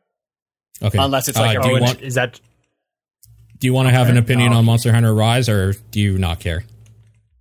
If it's well received or whatever. Okay. What about I think Resident we should Evil just delete Village? that. Go ahead. I'm saying it's going to be good, but I also am going to say it's the last one that they do in that first-person style. Last one. I think there's no way we'll know that until after Village, but I think you're wrong. I think they do both of them going forward because why not? They have 2 successful strategies. I think we delete that Street Fighter 6 one since John kind of debunked it with a roadmap leading into 2021. Okay, done. It's gone. Here's one that is personal to me. Any new Mega Man thing? ? Yes. I'm going to put no. I'll actually say 11 yes. was the last one, right? Okay. 11 was the last one? Yes. And there was rumors that something Mega Man X related is in the works, but no one knows anything about it. Oh, then I'm going to say yes. I didn't know there was a rumor going around. Just like how the Mega Man collection teased concept art for Mega Man 11, I think there was something similar in the X collections for X. But there is a studio trying to get an X game off the ground. I just don't know if they're going to succeed because Capcom is Capcom. Should I make the distinction? Note, like, this doesn't count like a legacy collection thing, like a new product? Yes, because I can almost guarantee we're going to get either a Battle Network one or a Legends one this year. Right. I should put it down in writing because we'll probably argue it otherwise. I'm not going to predict on this one. I don't know enough. Okay. Sure. And then, John, what was your Mega Man prediction? Yes, there'll be a new game. Okay. All right, I'm going to cap it there because I have to go to the bathroom so badly. Sure. So that's going to do the show, right? There wasn't anything else that we had to touch on? I don't think so. Okay, we did it. We made it to the end. Thank you, everybody, for listening and hanging with us for all of 2020, and keep coming back for 2021. Hopefully you enjoyed the show. Thanks to all of our patrons who made the Patreon possible this last year and that is continuing to fund us into the next year. That's really great. But yeah, stay tuned. Next week, we'll be back to the regular schedule. That means we'll be doing questions. If you would like to send in questions, it's topdownperspective@gmail.com, at TDP Podcast on Twitter, the Discord channel, or John's P.O. Box. What was your game of the week? Oh, I have 10, I could tell you. Of the week, not of the year, of the week. I played them all this week. Mine's Gears 5 because I played that new DLC. I'll talk about it more next week. The hell did I even play this week? Shantae. Yeah, honestly, I don't even know what I played this week. Shantae and the Seven Sirens. Okay, Paul, you're the only one who hasn't answered. Are you going to continue not answering, or are you going to say something? I'm going to continue not answering. Tune in next year. All right. Yeah. Otherwise, we'll see you guys next week. Thanks so much for tuning in, and goodbye. Bye, everybody. Bye. Happy New Year.